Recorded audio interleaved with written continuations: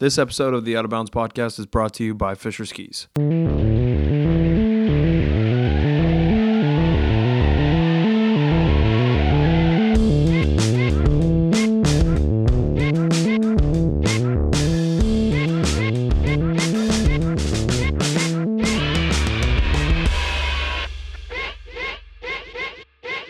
Hello. How are we doing?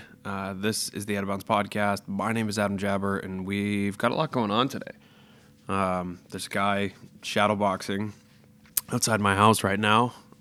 You would think, is he training for something? Like, is something going on? Is there a backstory to this? There's not. He's cutting a tree. It's early in the morning. And, they're taking down some trees, and I don't know, he's doing, like, legit shit, like, he's doing uppercuts, and, like, he's doing, like, short jabs, he's doing some cross shit, like, I don't know, this guy's got the warm-up in. So, he's made me feel a little more motivated for my day. I hope he makes you feel a little more motivated for your day. If it's the end of your day, whatever, I don't know. I don't know how I got off on this tangent to start one of my favorite series of episodes, in a long time. Like, this is great. And also, like, let's just talk about the guests. I mean, these are amazing people, and I couldn't be luckier to talk to people like this on a regular basis. So we have 3 guests today. We're kind of like, I think week after week, you're going to start to see like 2, 3 is going to be the norm. With the exception of in-person interviews, we'll try to give those a little more of a spotlight when we do those. I remember when I said a couple months ago that I was like, oh, I'm done with Zoom interview, but I've actually kind of figured out a new way to do it. The audio, with the exception of Magnus's today, Magnus is a little weird, but it's international and like Wi-Fi, and I don't know, like it's, I don't know, it's all over the place. I like how I have that excuse, but Hadley's in the same place and it's great, but I think Magnus is actually on me. Anyway, you're going to start to see 2 to 3 interviews per week, and I think that'll kind of allow people to pick and choose what they want to listen to. It also offers a little longer listening experience. And also, like, I don't know, there's just too many people out there to talk to that I want to have on, that I want to have meaningful conversation with. And I don't feel like I can do that in the traditional 1 episode per day. Like, it just doesn't come out in time. And there's so much going on. We have a short season, right? Like, why would I want to just do 1?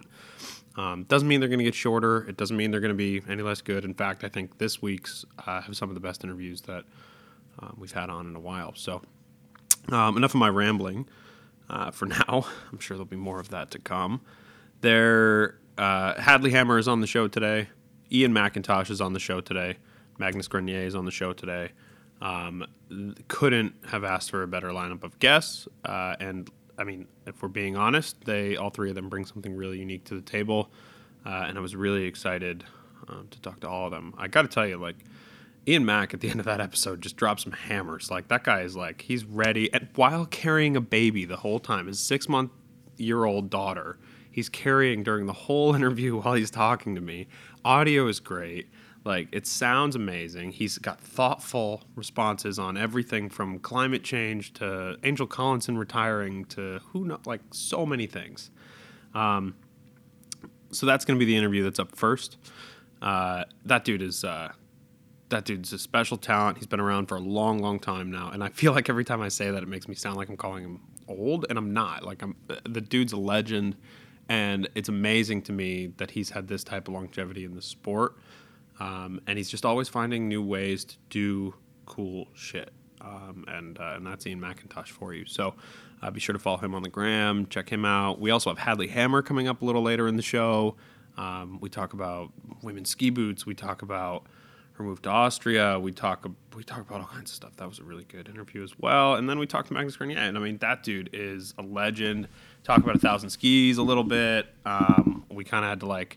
There's a little bit of a weird audio clip where, like, at the end of the interview, we were kind of both like, oh, let's go back and record a little bit about just 1,000 so you can talk a little, like, so we can kind of get into it a little more. So that one's kind of all over the place, but the dude's amazing. I bought a pair of 1,000 skis. Like, they're rad. I can't believe I bought those. I don't know. We'll talk about that later. Before we jump into the episode, we have a couple of sponsors for you today.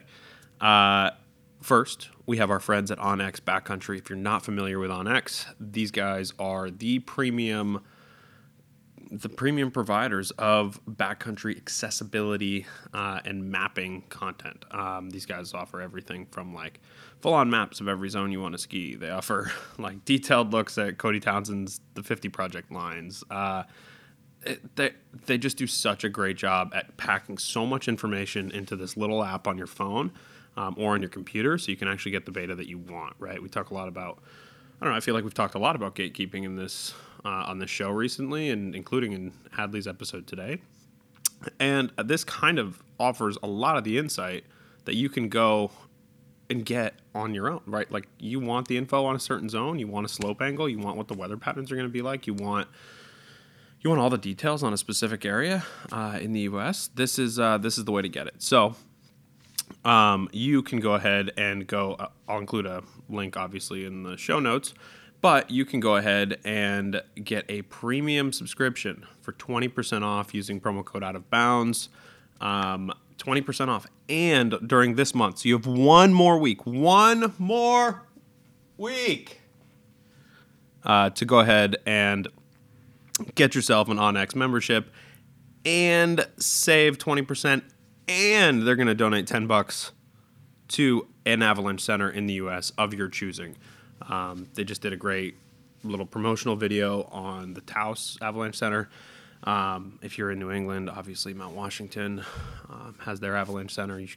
You can pick, right? Like, they're doing the good deed for you. All you have to do is subscribe to an OnX Backcountry membership, and it's not like you're just doing it for you're getting OnX Backcountry. You're getting a mapping software that is detail oriented and designed for backcountry users. So you can go to www.onxbackcountry.com. I'll have all the show notes. In the show notes, you'll have all the details, where to go, all this kind of stuff. So, and you can give them a follow on the gram, OnX Backcountry. So that's that. We also have another sponsor for today. That's my cat. Hey, what's going on? We also have another sponsor today, who's a new sponsor, and that is Vermont Cider, aka Woodchuck Hard Cider. Woodchuck Cider is basically an alcoholic cider. They make everything from regular like amber style ciders. They make blueberry flavored ciders, and they make pear secco, which is probably my favorite. They make a mimosa, which is also my favorite, and they make a rosé, which is also my favorite. So this year marks Maui. This year marks Woodchuck's 30th year anniversary. 3 decades of creativity and innovation in cider making. Head over to their website, www.woodchuck.com, to check out their newly launched cider store, where you can ship your favorite ciders right to your front door. I mean, that just sounds like a good deal. Maui agrees. Get the cider shipped right to your door. This is America's original hard cider. So check them out. They also have this really cool artist spotlight series that they're showing off on Instagram. There's so much to go and so much to come, I guess, from the people at Woodchuck and us here at Out of Bounds. So make sure you go to. This is like one of the clunkier ad reads I feel like I've done, but I really want you to get the point. Like, pear secco is my go-to. When I called them and I was like, hey, ship me all of it, like all of it. They had just like pallets and pallets and pallets stacked up. I'm like, I want all of this to my front door. And you can do that too. So just go to www.woodchuck.com for that whole experience. All right, without further ado, actually one more further ado. I always say without further ado and then further ado you. Leave a review on iTunes, Apple Podcasts. Let us know what you think. Mention your favorite shows. Be sure to listen to The Pursuit, Big Stick Energy, Coffee Van Chats with John Kroom. There's a lot coming from us. So now, actually, here's our first interview with Ian McIntosh. Province, and I'm gone for weeks at a time. So, yeah, I think it's really hard on my wife, but and it's hard on me. I miss my family, and I want to be here to help. But at the same time, like you said, it's seasonal work. I don't do too much skiing in the summer. In the last 2 years, I haven't done any traveling.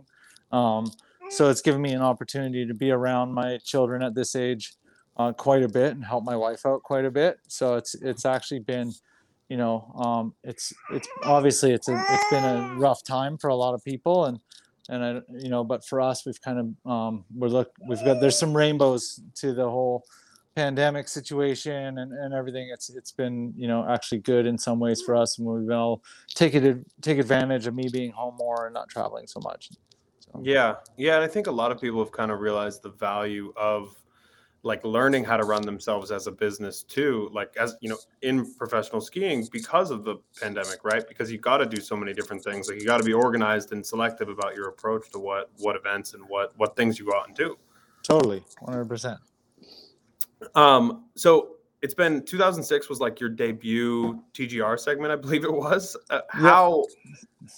How do you feel now? Like you've worked with TGR for a very long time. Yeah. Is it still exciting to you? Is it still something you enjoy doing?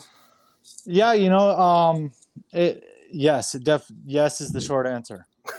The long answer is it ebbs and flows. There's times where I feel burnt out on doing this, but then you realize how amazing it is and how incredible it is to be able to travel the world and do what we do, and the family that we are at TGR, and everything. It's just such a special thing. And then on the flip side, the lifestyle I get from being a professional skier is also really amazing. So there's a lot of motivation to keep my career going as long as I can, and those motivations come from, like, my own personal drive, what I want to do on a set of skis, to to kind of bigger things, and more external things like my lifestyle and all that sort of stuff. So yeah, I know it's pretty awesome to be able to do what I do for a living and have done it for so long and still doing it and still enjoying it. It's I can't say that everyone gets this long of a career in this sport, or any sport, professional sport for that matter. For sure. And then to be still enjoying it and loving it and having a lot of support from the people that pay for my living, my sponsors, is pretty amazing. So I'm feeling pretty fortunate in all those circumstances, and to have like a crew like TGR that is so family orientated, and if you're still driven to work hard and go out there and get it, then they're still stoked to keep working with you, kind of thing. Yeah, and that's one of the things that I've always been impressed about from you is that you've been with Volkl for a long time, you've been with North Face for a long time. It just seems like you have an ability to keep these brand relationships going for a while and make it valuable to the brands that you work with, right? And that's not that doesn't happen to every athlete.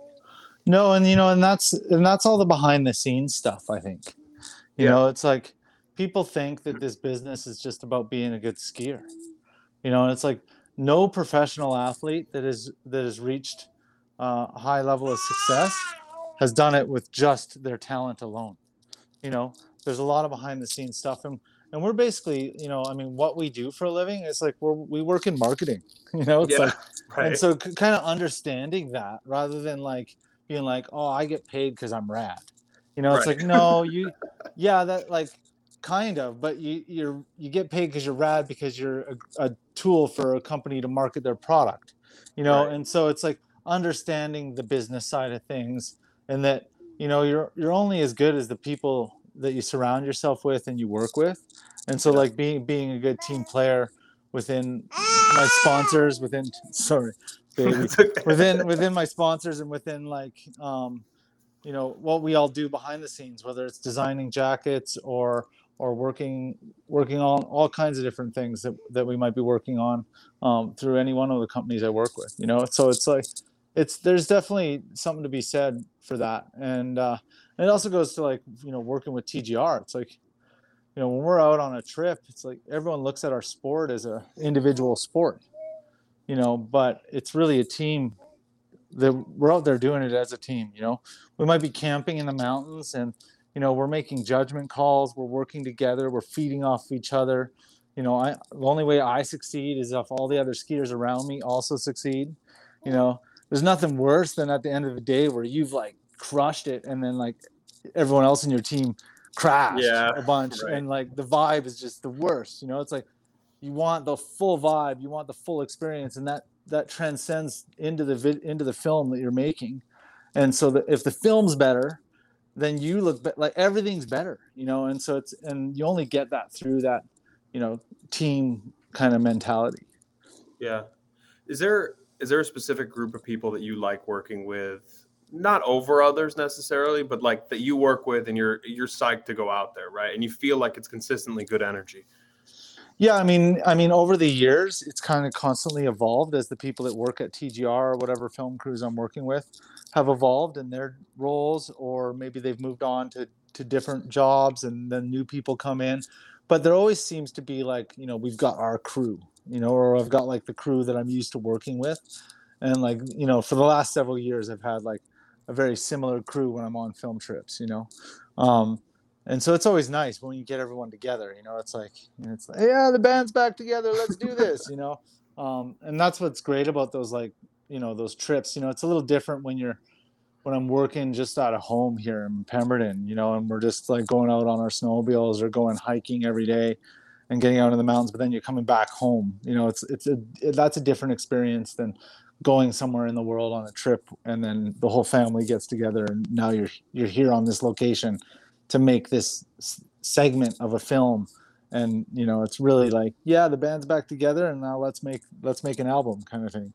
Right. Yeah. That's a funny way to look at it. or like, let's make a piece of art or whatever it is, however you want to look at it. But It's true though. Like all of you yeah. have to work together in a way that works so that it feels like you have that energy, right? You got to have the energy, and everyone has to crush it at their roles. It doesn't matter Right. if you're like the safety person or you're the cinematographer, you're the drone pilot, or you're one of the other athletes. Like everyone has to succeed at their role to achieve overall success and for the movie to be awesome, and, Yeah. and you want to look rad in what you're doing, but you want like everyone to look awesome, Right. because then the whole thing is better. And at the end of the day, I swear, like a lot of people when they watch our films, they don't know who they're watching half the time. They're just like psyched to watch rad skiing, and they know that you're in the film, and that's all high fives. And so if the whole film's good, the higher the high fives get. Yeah. It's funny. Like for a long time, it's been those big film projects, the TGRs, the Warren Millers, those kind of things. And you're right. It's the whole movie that people talk about. It's not necessarily, sometimes it's a standout segment here and there, but it's the experience. And that's what I guess brings people back every single year.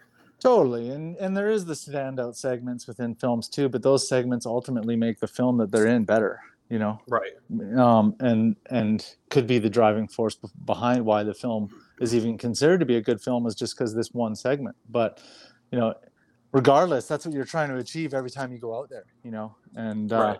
sometimes you don't have good snow conditions. Sometimes you're in Greece and you're like, why are we trying to ski in Greece?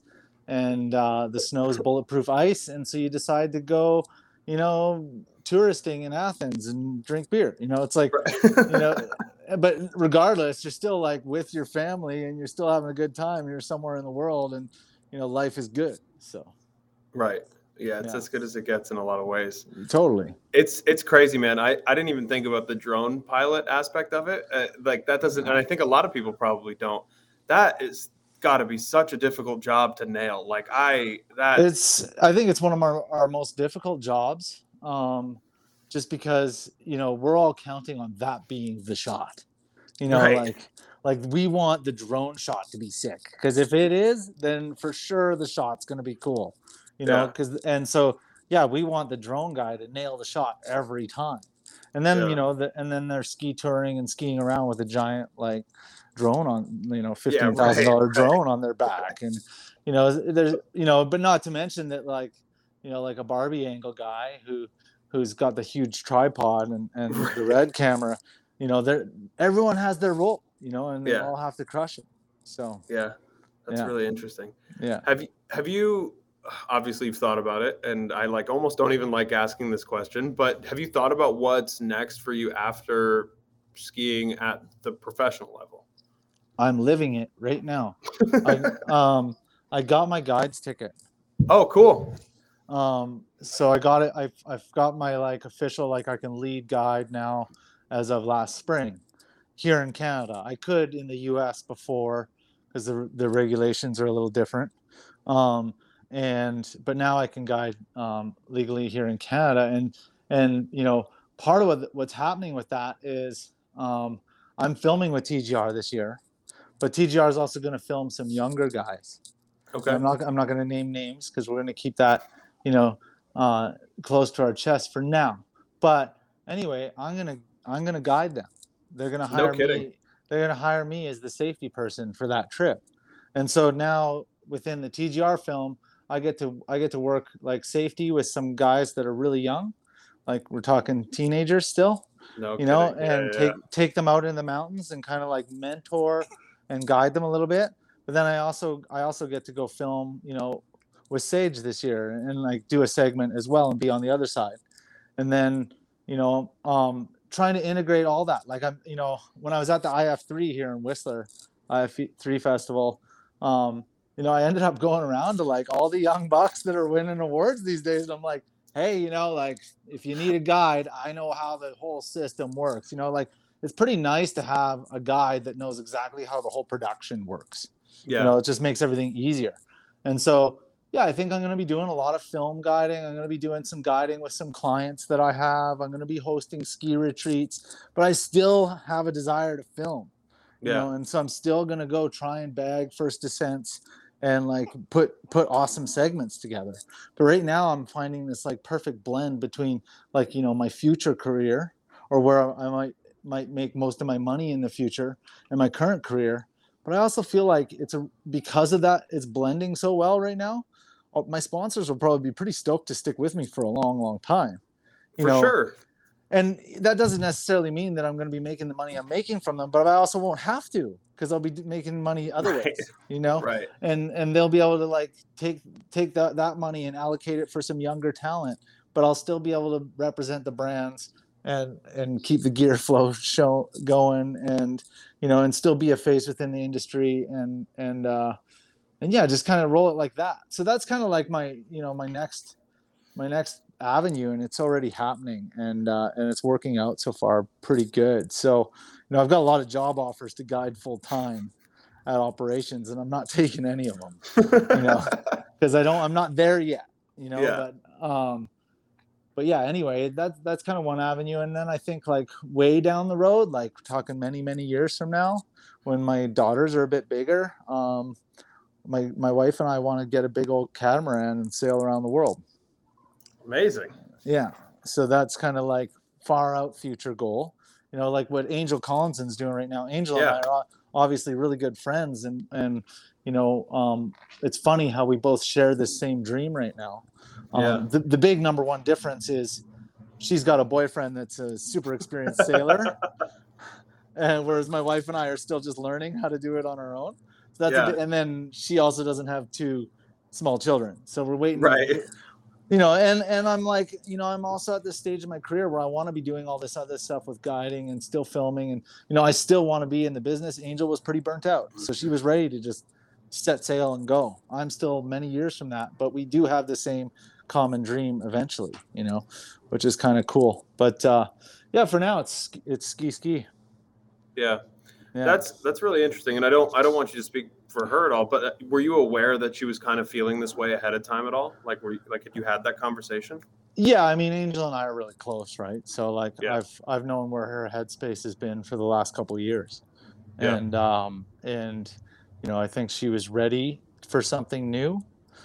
She was ready to move on. She wasn't getting the same stoke out of what she was doing as she used to. And power to her for following her heart. Absolutely. It's like you're not feeling it anymore. Like that's when you're going to go out and get hurt more.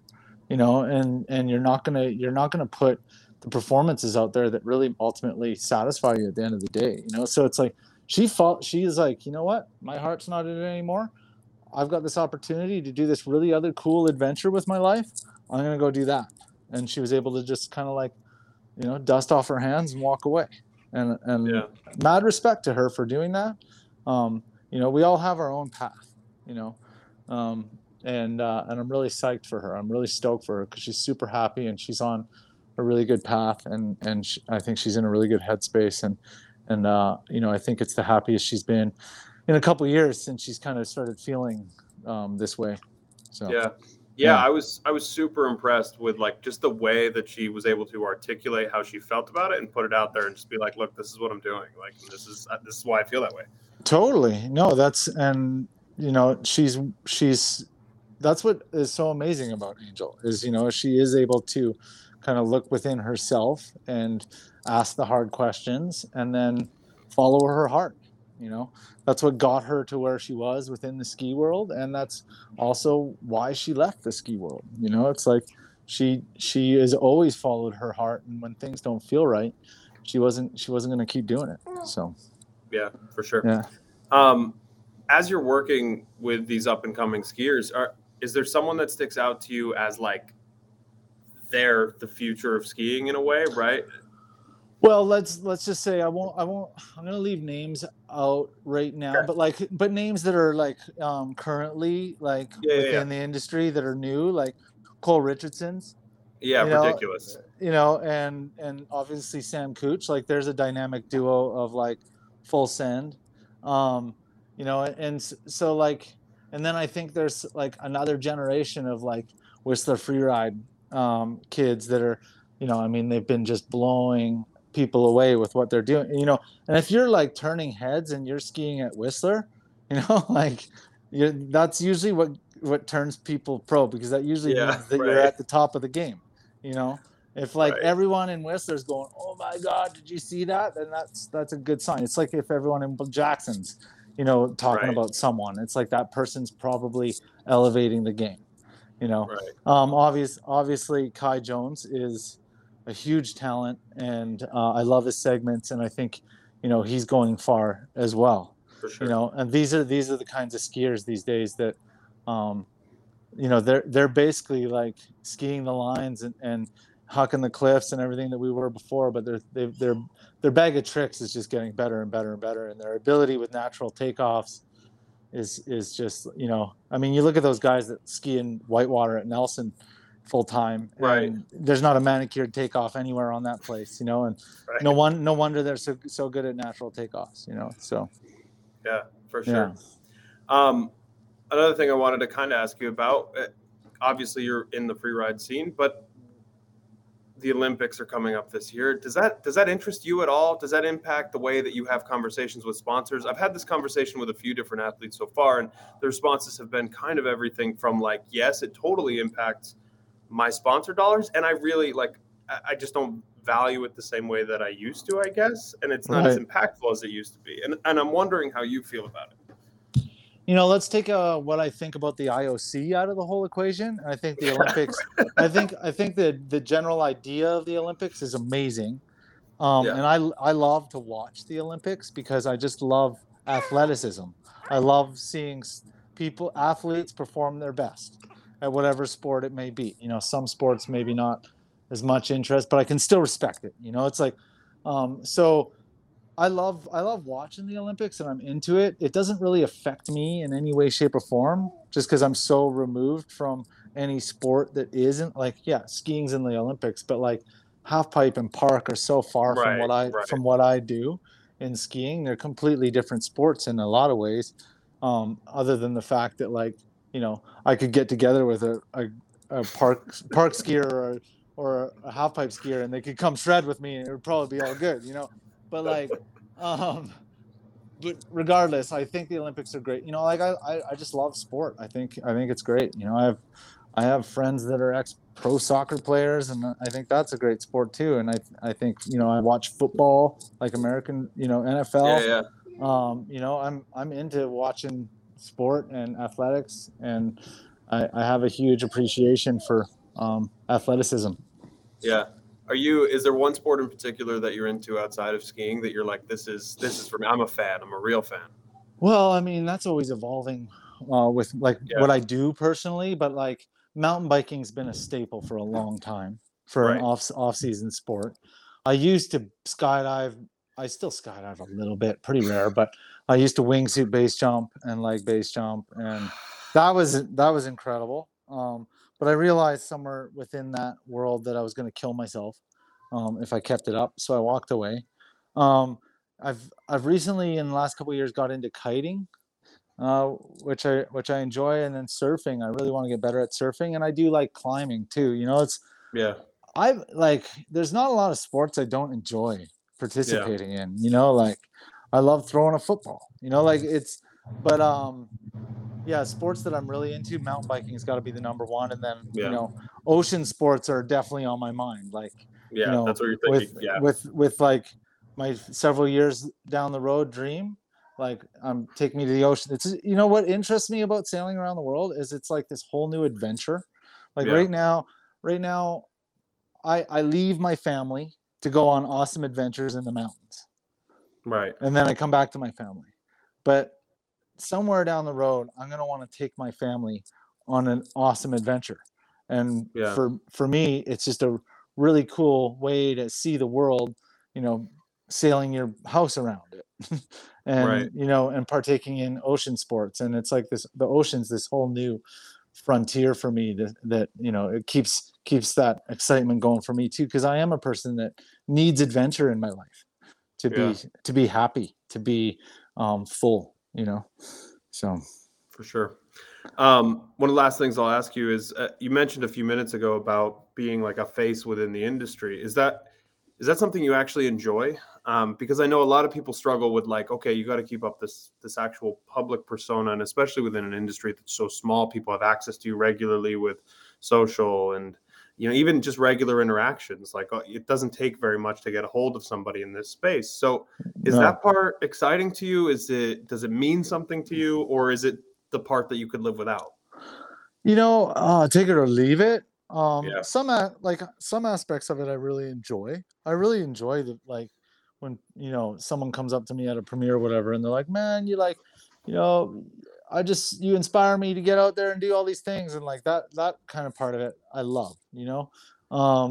And I love meeting people that are passionate about the sport and what I do, and like that's all great. Um, Social media I struggle with. I think this is where Angel and I also see eye to eye a lot. Yeah. We don't get me wrong, social media is not all bad. It's not all evil. It's like there's a lot of good that can happen in that space, but it's done a lot of damage to the world too in the last bunch of years.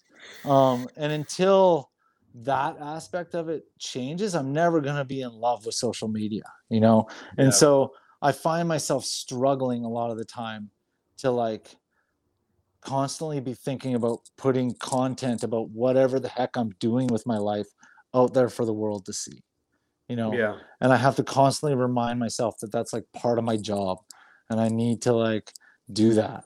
And so, yeah, I mean, anyone who follows me, thank you so much, by the way, because like I appreciate it, but like they probably see that like, I'm pretty basic with what I post, Yeah.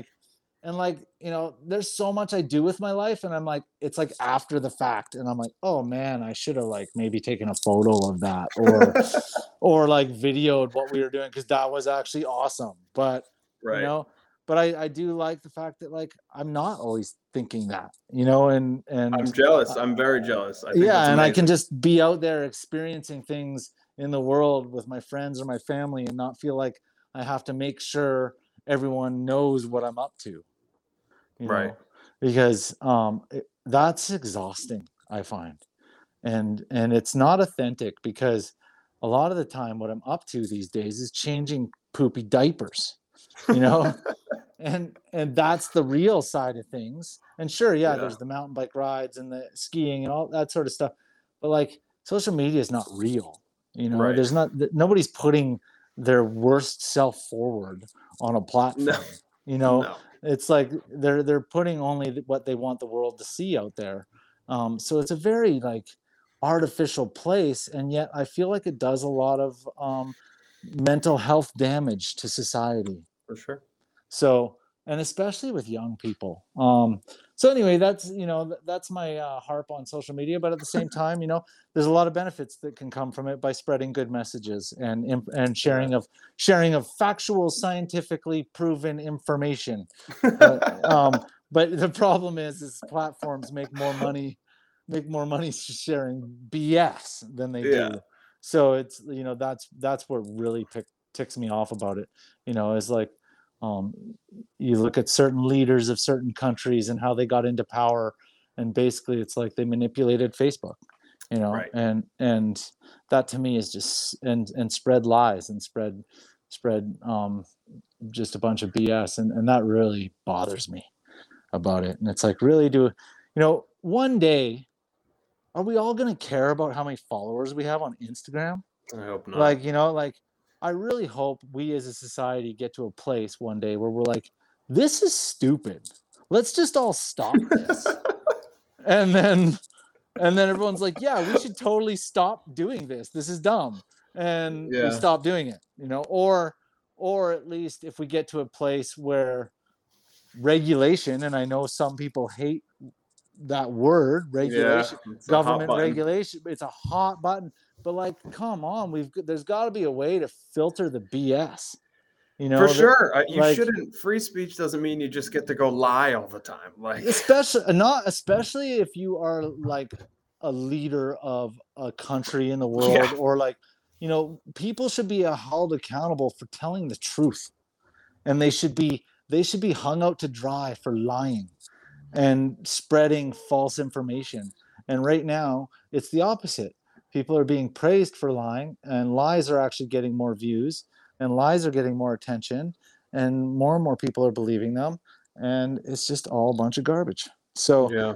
This is social media in this day and age. I feel like I'm hopeful that we're turning the corner on it, and that we will end up one day with a more factual world that we live in. But who knows? Yeah. Right now, people believe anything they read on social media. It's like, Yeah. and that goes for both sides of the table. But I mean, it's a weird space. Anyway, that's my rant about social But it's media. the same for the news too. Like, it's so hard to tell what's what anymore. And Well, it's I mean, brutal. everything's owned by corporations, Right. and Yeah, right. lobbyists, and the people in power own all, like, so that it's all manipulated, and so it's like, where do you get good information? And it's like, oh yeah, well, you can go to like these, like, some people will say, oh well, there's different avenues on the internet that you can find the real information. It's like, well, is that the real information? Like, that doesn't seem real either. I Yeah, think, just like, because you don't like it doesn't mean it's not real. yeah, and I mean, maybe we're somewhere in the middle, but yeah, like, I mean, information is getting skewed from all angles, and I mean, I think it always has. I mean, For sure. I don't think we're in a new space. It's just easier to spread the BS now. It's like, we've just got a machine that just sprays BS across the world, and everyone just like lets it hit them in the face and then licks their lips. It's like, and then they like, spray some more on me. I love the BS. It's like, Yeah. anyway, so I yeah. follow this account that, like, basically just every week he tweets out like the national TV numbers, and it's like, it's insane. Like, the ones that are like clearly these, like, regardless of what side of the table they are, the like loud, obnoxious, look at me, no fact checking shows are the ones that are getting the viewership, and it's just, and it's like This double, is the five. world we live in, and It's then, like, insane. I think we need to get to a world where it's you know it's illegal to pollute without paying your fair share to do so. Like, like, we need to get to a world where it's illegal to do a lot of things, and lying should be one of those things. Like, I swear That's to God, amazing. like, or especially if you're like a leader, like, spreading BS should be illegal. Yeah. You should, like, if you're running to be like a president of the United States and you're spreading lies, you should be like held accountable for that. You know, and it's like, well, who do we trust? Well, who do we believe in? I It's mean, crazy that that's a hot take right now. come on, like, the facts are pretty clear, and yeah. Anyway, it's it's kind of a weird world we live in, and social media ain't helping. For sure. The So, last thing I'll ask you about, and then I'll let you get out of here, is, we'll try to end on a positive note here. Protect Our Winters. Can you talk to me a little bit about what you do with Protect Our Winters, and how you think they impact climate advocacy for everyone? Because I think they do a great job, and I think they do a great job putting the information out there. But I still yeah. feel like people feel like it's a gimmick in a lot of ways. Like they feel like an athlete does that and it's a promotional technique, you know? Yeah, I think people think it's a gimmick. They also love to hate on the athletes that are ambassadors for POW because like Right. they might go use a helicopter or a snowmobile or whatever. That's, But yeah. I think POW does a great job, and I think what people need to understand is that we're all allowed to care about the environment no matter what we do in our lives because we were born into this fucking society that's created the world we live in. You know, like we didn't make this world. We've been born into it, just like my kid that's strapped onto my chest was born into it. You know, and so it's not on all of us as individuals to change the world. Of course we need to care. You know, of Right. course we need to do what we can do to make a difference. But like change needs to come from the top down, and that's what POW does really well. Is they lobby, you know, for climate advocacy, and they're heard. They are brought up in the White House. They are known. Because you want to know why? Because all of us athletes have a huge social media following, and so Right. POW with all of us as their allies has a huge reach. You Yeah. know, and so for that scares politicians, you know, that aren't doing their job for society, that aren't looking out for the the greater good of mankind, you know. And so I think POW does a great job in that respect. They do a great job of spreading messaging and getting people on board, and then lobbying and using their athlete base to get the word out. So they aren't a gimmick, you know. When people in the White House are saying, "Hey, what are those POW guys doing?" That's not a gimmick, you know. That we're as a small nonprofit that has huge weight, you know. And here in Canada, we have our Canadian chapter of POW, and you know, people that work in oil and gas love to hate what POW's doing. But it's like, okay, you guys, we're a small nonprofit with a bunch of social media following, and we're trying to lobby for a better future. And meanwhile, the oil and gas industry has hundreds of lobbyers in there making sure that their best interests are looked after. So don't, like, you know, they get so bent out of shape about what POW's doing, but without even really realizing that you know, there's so many lobbyists in there for the oil and gas. Like they have their side covered, you know, at the table. They're all set. You know, their side of the table is covered, and our side of the table is pretty small. So like, don't stress about it so bad. But also, you know, I'm not saying POW has everything right all the time, and I wouldn't think that anyone that works at POW would say that they've nailed everything that they've ever done, you know. But we're all trying, and really what it is all POW's doing is listening to the science, you know. And the science is clear. Like, we've got 10 years to turn this shit show around, and COP26 did not show us that we are going to do that. So we are heading for a world where it's going to get a lot harder for everybody. The last couple of years, get used to it. Maybe not a pandemic, but natural disasters. I mean, here I am where I live in BC. This summer, we had a heat dome.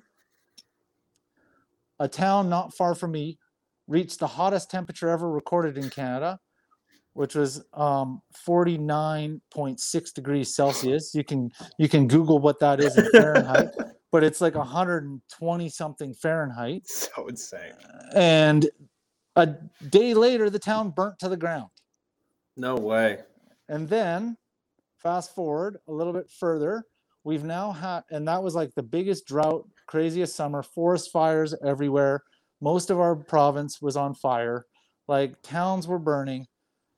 Now we're in the fall, and it's been record recording rains. And then just last weekend, we got 10 inches of rain in 48 hours, and a bunch of our province is flooded. Towns are underwater. And so, you know, it's like the writing's on the wall. We're just getting warmed up. Mother Nature's just getting started with this whole climate change thing. And so we have to really, as a society, ask the question, like, what costs more? What costs more? Because right now, my province that I live in is going to have to shell out billions of dollars right now to get out of this flood that's just occurred. And that's and then before that, it was to get out of the forest fire situation. And that's just in the last, 5 months, Yeah. It And seems so, blatant, right? Like it seems like it's blatantly obvious to some, and then to others, it's like they still have their head. well, the writing will be on, like, I mean, whether the thing is it doesn't matter. Like climate, the climate doesn't care whether you believe in it's Right. changing. Like we're Right. changing, Right. it's going to happen regardless. So the writing will be on the wall. And the problem is with human beings are we wait till it's too late to react. And that's appears what we're going to do with this whole climate catastrophe thing is wait till it's too late to react. But the planet will go on whether we can live on it or not, and I'm sure there will be humans that survive whatever's coming. But Yeah. it's hard times for humanity ahead if we don't figure this shit out. And that's why POW is awesome, because they're trying to do something about it, and they're trying to make a difference, and they are making a difference. But they just need more people to back what they're doing. Yeah. We need, sure. like, society as a whole, we need to decide that this is our number one issue. When there's a election, you got to put all your other BS aside, because none of it matters. If we don't figure this out, everything else doesn't matter. So that's where I'm at, and that's where POW's at. And so power to them. I'm stoked to be a part of it. And I think they do a great job. So amazing. Yeah, I agree, obviously.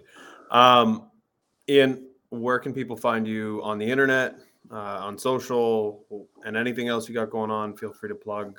This is your time. Yeah, well, I mean, Teton Gravity is a great avenue to see stuff I've done. Check out their films.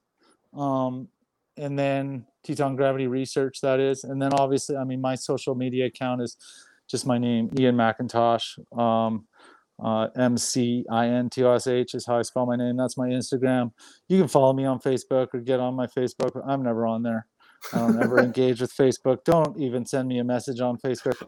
If you really want to touch base with me, if you want to follow what I'm willing to put out there in the world, then Instagram's the place to do it. But you just know that it's not real life for me. I'm actually changing poopy diapers. So awesome. Thank you, Ian. I appreciate it. This has been great. My pleasure. Right on.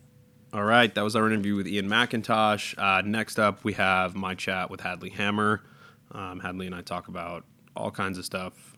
She's a very thoughtful, very intelligent person. I wish she would bring back Nausicaa Cast, which was one of my favorites. She's very insightful, and I think you'll kind of get that out of this interview. So this is our first conversation. So we kind of talk about, like, obviously the background, her background a little bit, bringing value to sponsors, injury, gatekeeping, all kinds of stuff. Women's ski boots, and how there's not enough good options out there right now, but it is what it is. Before we jump into this episode, we have a sponsor for you. The lovely people at Burn Helmets are back after a year hiatus or so to bring you some of the best helmets in the game. And I got to tell you, like, the new Watts is the best fitting version I've ever tried on. It has MIPS in it, totally outdoor tech compatible. It's comfortable. If you have a gigantic head like I do, this is a perfect fitting helmet. Like, it actually fits comfortably, like, well and around your head. It doesn't feel like it's floating around the top of your dome. And I've been super, super impressed with this stuff. So get yourself a new lid. Go to burnhelmets.com. Use promo code OUTOFBOUNDS15, all lowercase, and you can save yourself 15% off on a new lid. And I mean, why wouldn't you? It's we're heading into ski season. This is the time. Or go buy a helmet for somebody you love. Like, that's a gift we probably should normalize a little more here. Is like, here's a helmet. I love you, and I want to protect the shit that's inside your head. So go to www.burnunlimited.com, and you can use promo code OUTOFBOUNDS 15 to save 15% off. So that's it. Here's our interview with Hadley Hammer. So Hadley, tell me and tell everyone who you are, a little bit about yourself, and then we'll go from there. Sure. My name is Hadley Hammer. I'm a human, I guess, and a skier. And I was born and raised in Jackson, Wyoming, which was very lucky. And yeah, currently living in the Alps. Okay, cool. Full-time move to the Alps? Or are you splitting time? Like, I know for a little while you were splitting time, right? Yeah, I mean, it's really hard to say with COVID because it's so much harder to travel Right. around. So I've really, in the last 2.5 years, almost only been in Europe, in Austria. Okay. Um, What is yeah, that COVID situation like over there right now?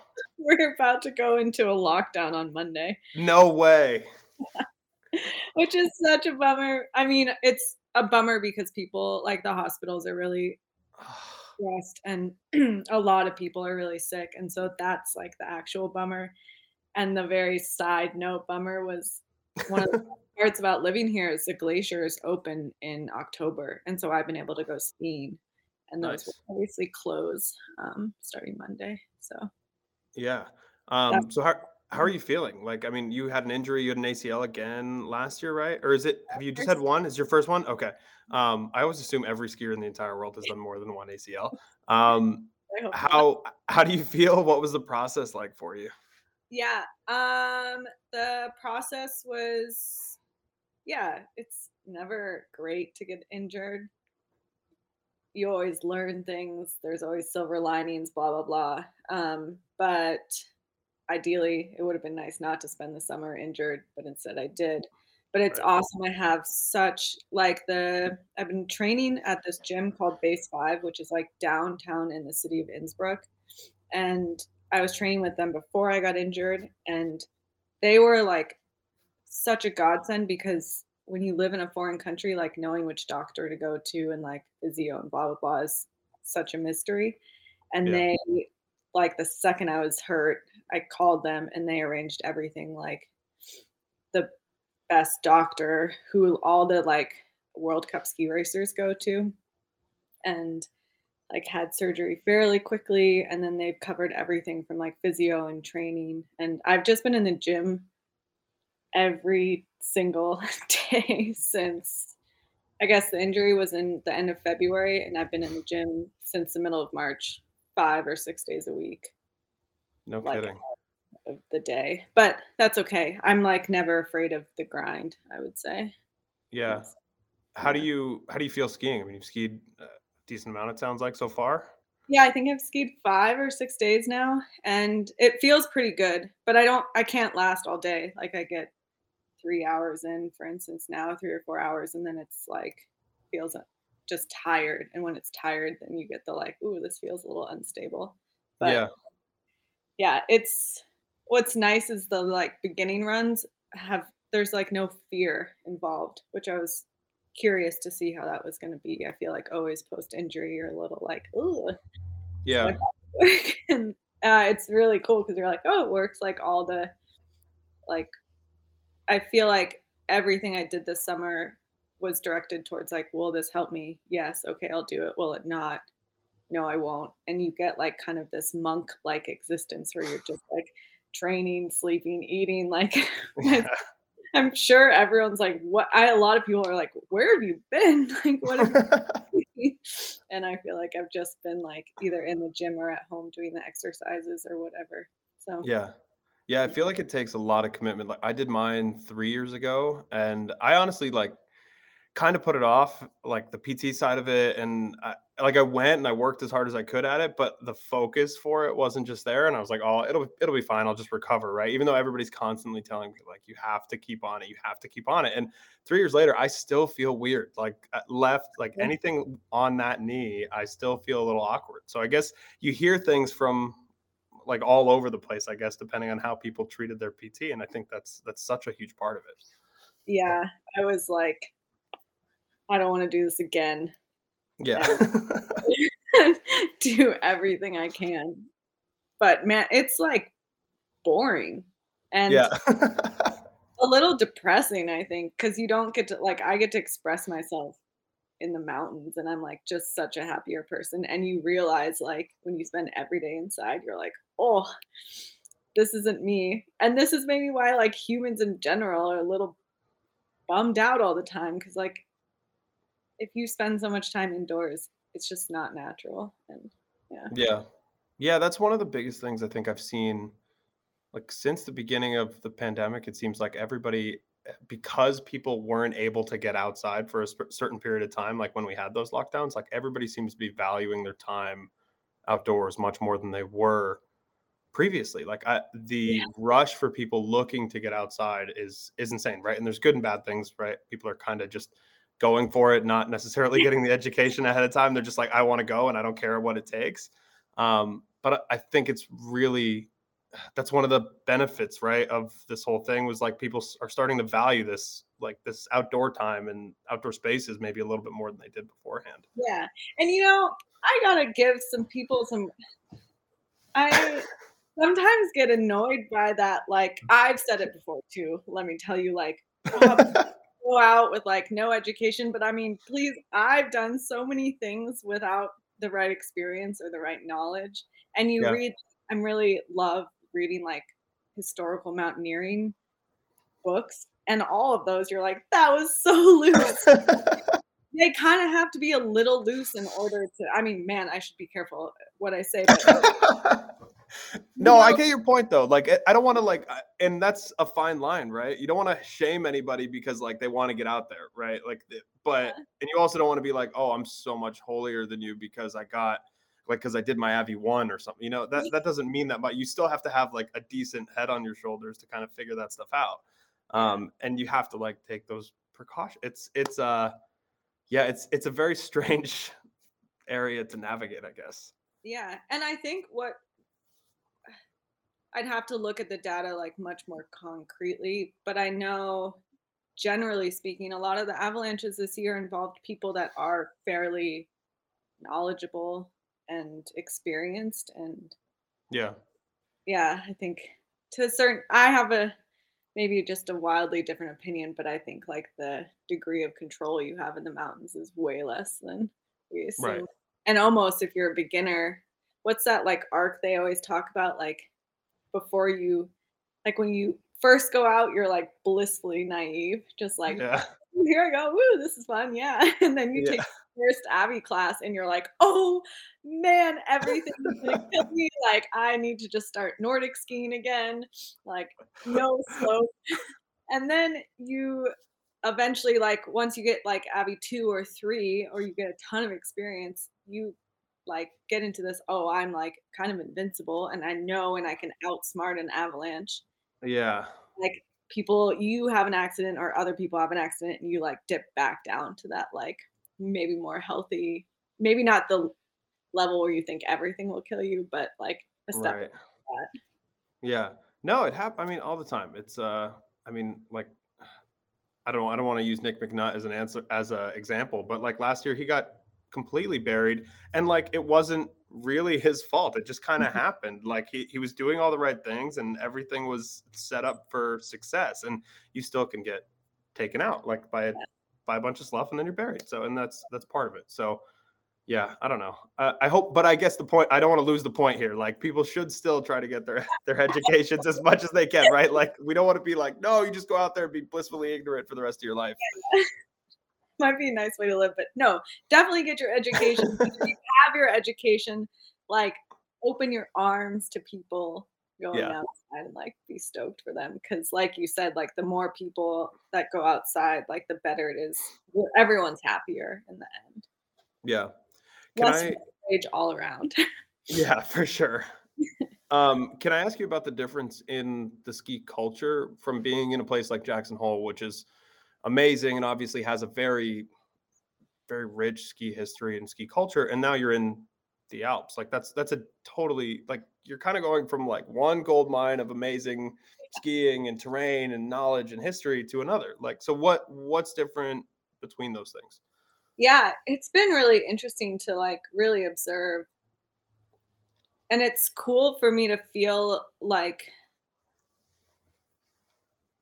there's all these things that build into your habits when you're, for instance, skiing in the States or in Jackson.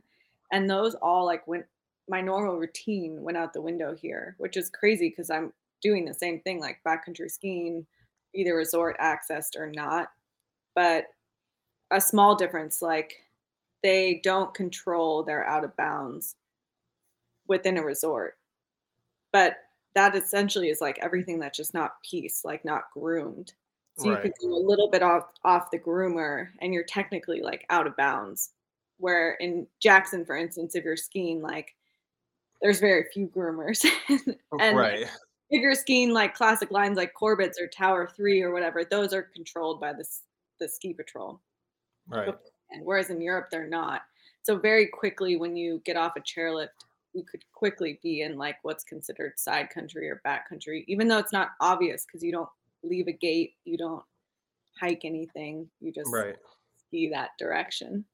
So Yeah. that's one big difference is like I remember someone was like, "Let's go resort riding." And I was like, "Okay, cool." And I show up with like nothing. And he's like, "Where's your like transceiver and your backpack?" And I'm like, "I'm riding chairlifts." Like, and so that's like a big difference, I would say. They do have better access to search and rescue here in Okay. the way that it's like more funded, government funded. I'm Right. on the board for the search and rescue in Jackson. And so I have a little bit of an inside view on like those differences. And here it's like so much easier to call they use helicopters like All the snowmobiles time. or yeah, and they'll like land on the slope. You're just like, this seems so dangerous. Like a helicopter, like you when you go skiing in Alaska or Canada or whatever, and you always have the like pre-heli skiing talk where they give the safety of like how to approach a helicopter, and then here you'll just see one like dropping down on the slopes, and you're like, "Whoa, yikes!" Like, Yeah. people are people going to ski into it, but that's a little different. And I think people then, you don't ski with as much gear. Like if I'm going into the Tetons, my bag is full because if something were to happen, I'm assuming like most of the rescue is going to be on me and my friends or my Right.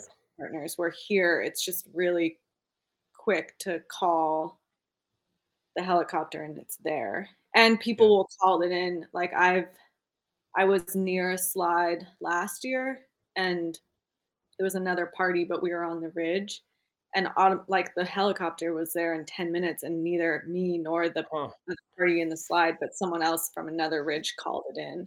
So it's just like, that's a little different, I think. Yeah, Than, no, people are like afraid to even take an ambulance ride here, like because you're gonna get whacked if your insurance isn't good enough for an ambulance ride. And that's exactly. it's a bummer. It's a huge bummer. I mean, that speaks to just, I would say this is like a little bit more pulled back from just the skiing world, but it's interesting, especially in Austria, for instance. Like there's just a social system here and Right. healthcare is affordable and school is affordable and like all these things are affordable and it's way different than because people are less stressed. Like I've had two big injuries in the States and it takes me years to like pay that off and I have insurance that's also really expensive and you're like this is crazy. Where here it was I went even to a private hospital which was awesome. They made homemade cake every day, which was great. And it was What? like generally affordable for what that would have cost me like who knows what in the States. And Yeah, here it's just like reasonable. and something you can just pay for. Yeah, that's one of the things I think that doesn't get talked about very much. And it's funny. I put up a post the other day about lift ticket prices comparing like Pico and Killington to I forget what I compared, like Chamonix, I think. And the ticket prices are so astronomically different. And then one of the good points that people made was like, this is actually the government actually subsidizes skiing in a lot of these European countries. Like it's part of what they want to do, and it's also part of the culture. So Yeah. in the US, it's like it's just whatever they have to do to cover their asses for insurance, for whatever loopholes that they need to cover and be prepared for. Yeah. It is a crazy I mean, you can tell it's just part of the culture here and everyone skis at Yeah. like such a big thing. It's cheaper here by American standards by a lot. Like my season pass is 600 something euros and it's to like I don't even know, Yeah. over 50 ski resorts Oh or god. it's Yeah. like it's like I can just ski anywhere in Austria pretty much for 600 euros. Yeah. And that's so cheap for me. But here, like, people also don't make as much money, generally speaking. Like, everyone's just living at a Right. so I don't know what that comes out to, but it is cool because they love it here, and so the infrastructure is awesome. There's like chairlifts Yeah. everywhere. It's so nice. It's That's bad to amazing. like go back to the Tetons and have to do the like Teton slog and just be like, Yeah. oh man, I'm out of shape from like just taking a chairlift and like still getting fresh backcountry lines here. Yeah. That's insane. I'm wondering like how that's going to change over the next few years too, because like it's in one way skiing's gotten more accessible in the US because you have these big passes, right? You can start to go to so many different resorts, but at the same time, your access to those resorts is limited by the pass that you get for one. And then you're also talking about kind of alienating those smaller resorts too. And their options are basically like join a pass or be really expensive to go ski not that great local hill, you know? Yeah. Yeah, it's So, something I really haven't put enough like research into to have an opinion which is better. yeah. I just feel like what would be cool is making skiing more affordable Yeah. because No, for sure. especially now as like companies really focus on diversity and expanding who can be in the outdoors. I feel like we have to have that conversation of like the outdoors is expensive, whether you're Yeah. skiing or like even climbing, like they're all expensive sports, and whatever we can do to make them cheaper seems like a great idea to me. Yeah, I had Tom Wallish on a few weeks back, and one of his points was, I want skis to be available at Target. You know, like I want them to be available for nothing, so that if people want to go skiing, they have like a functional. It doesn't have to be good. Like it can be a Target product, and people will associate it with Target and understand what they're getting, right? But that way, you can start to see people actually get into it that maybe weren't going to afford it and couldn't understand why they should, budget it into their lifestyles, because that's one of the biggest hurdles too, is if you're not good at skiing, you don't even understand why you should spend the money on it, right? Like you don't have that passion for it yet. Why would you go and spend a bunch of money, not just on the equipment, but on the everyday experience of it for something that you don't really know how to do, you don't really get yet? And uh, yeah, I just feel like that's one of the bigger hurdles that skiing's going to have to deal with over the next few years as an industry. Yeah, for sure. Like the barrier to entry is really high, way higher than I feel like we ever have like honest conversations about. Yeah, for sure. And I want everyone to do. It's so fun. It is. So I guess, do you worry about it being too busy, right? Like, do you worry about these resorts being too busy and overcrowded? Because that's one of the things that you hear people always, every time I'm like, I want more people to go skiing, right? Somebody without fail is like, the lift lines are bad enough as it is. If we make it any cheaper, you're not going to be able to go skiing at all. And it's like, I just don't understand the lot, I don't understand the logic. I'm never on that. I'm never that one person. I'm like, Okay.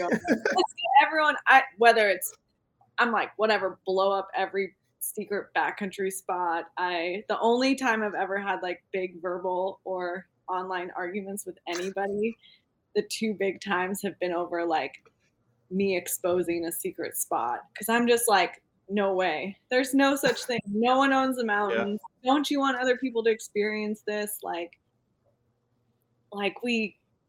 I refuse to live in like a scarcity mindset. I just think it's crazy, and it would drive me insane to be so afraid of like my experience can only be defined if it's like me alone. Yeah. Having this moment, like, no way, screw that. Yeah, and these spots are not secret for the most part. It's like people can find them by doing a little bit of research too. Like I'm always a little conflicted in some ways, I guess, because you don't want to see a spot that's not capable of taking a bunch of traffic. I guess this is an issue that we deal with a lot in Vermont because everything's small and like there's not that much terrain, right? And like the good days are so few. So I feel like people from New England in general are very like, we're going to protect our little like spots and areas that we go skiing, and we'll tell you about them after we're all said and done. And I actually have a friend that he'll go and ski these lines, and as he's skinning up, he will go and he'll skin off in different directions and then follow his own tracks back so that people don't know where he's going. And I'm just like, this is so crazy to me that this is how people are doing this. Well, I think it's really important. So I don't know if you saw this, but there was this, there's this sheep issue in the Tetons that kind of had its moment. Yeah, I don't know if like the distance from Jackson, like I saw it starting to explode. It kind of exploded on Instagram for a week, and it was really stressful for me. I like lost a lot of sleep, ironically, which you like can't then count to fall asleep. But it's this idea of like the bighorn sheep population, this like native 6,000-year-old gene species is in the Tetons, and their habitat, they now like winter at 10,000 feet, which would be gnarly. Like spending one night at 10,000 feet is hard enough. I can't imagine like spending the whole winter, but they've been pushed out of the valley and this is where they've been living. And there's some research, it's not solid, but like what science is completely solid, that people skinning cause the sheep to be even more stressed. And they're already like the most stressed animal population and one of the most native. And so what the park proposed, the park and the Forest Service and this group proposed these closures, these winter closures that would close off part of the Tetons to ski touring. And it created like an uproar, which was kind of obvious. And I feel like I didn't give the uproar enough empathy in the beginning, because for me, I was just like, this is a native species. It should be protected. Like my heart like went to the sheep directly. Right. But I also forget that like I don't live in Jackson full time anymore. The Tetons aren't my only access to skiing. And for some people, it's the reason why they like suffer through the existence of Jackson, which can be a struggle. Like it's so expensive. It's high stress. There's tons of people there. And the Tetons are like their escape and why they go there. Yeah. And I didn't give that enough empathy. I still agree that we should protect the sheep. But one of the questions I had was like, what, and this goes back to what we were speaking of, is like, what is enough? Like, right.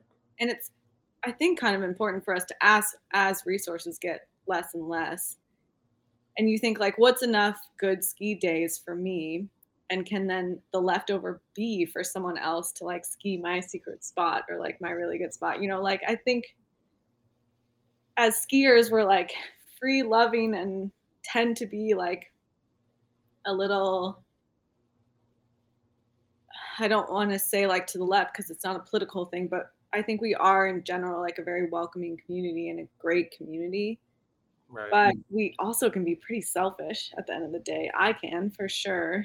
And I think we have to think about that sometimes when we're thinking about access and who else we should get to ski. And yeah, lift lines suck, and a few powder tracks in your like line kind of suck, but also that's not the entire experience, at least not for me. Yeah, it's a hard thing to kind of explain because skiing is such an individual pursuit in a lot of ways, right? And in so many ways, you're like, this is a feeling of euphoria that's just for you, right? And the people that are immediately around you.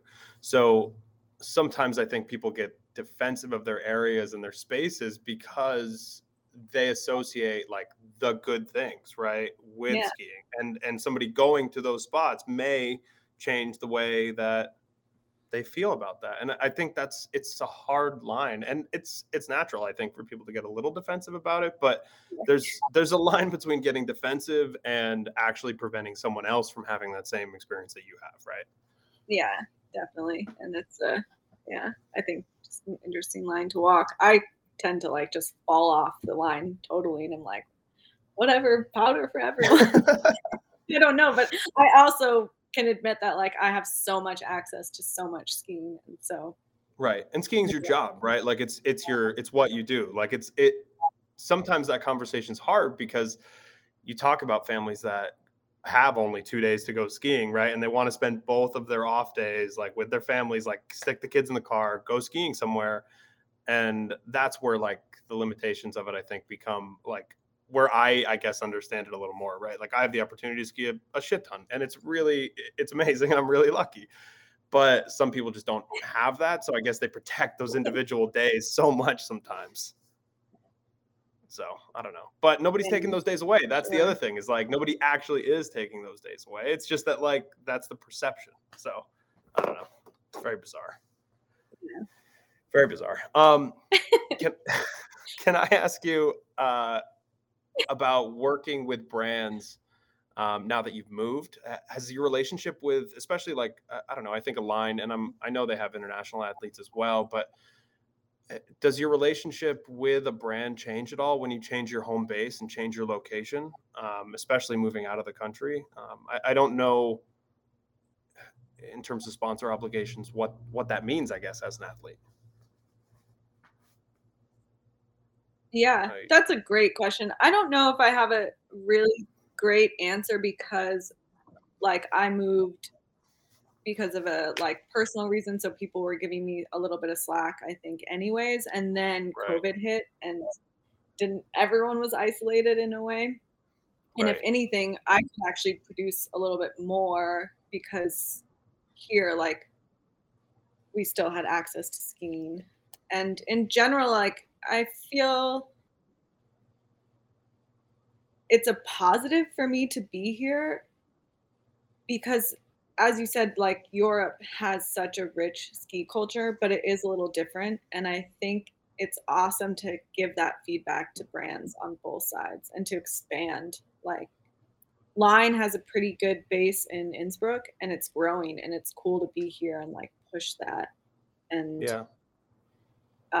For instance, Del Bello, I work with a little bit, and I get to go next week to the factory and work on boots directly. And so in that way, it's awesome because I can be right here.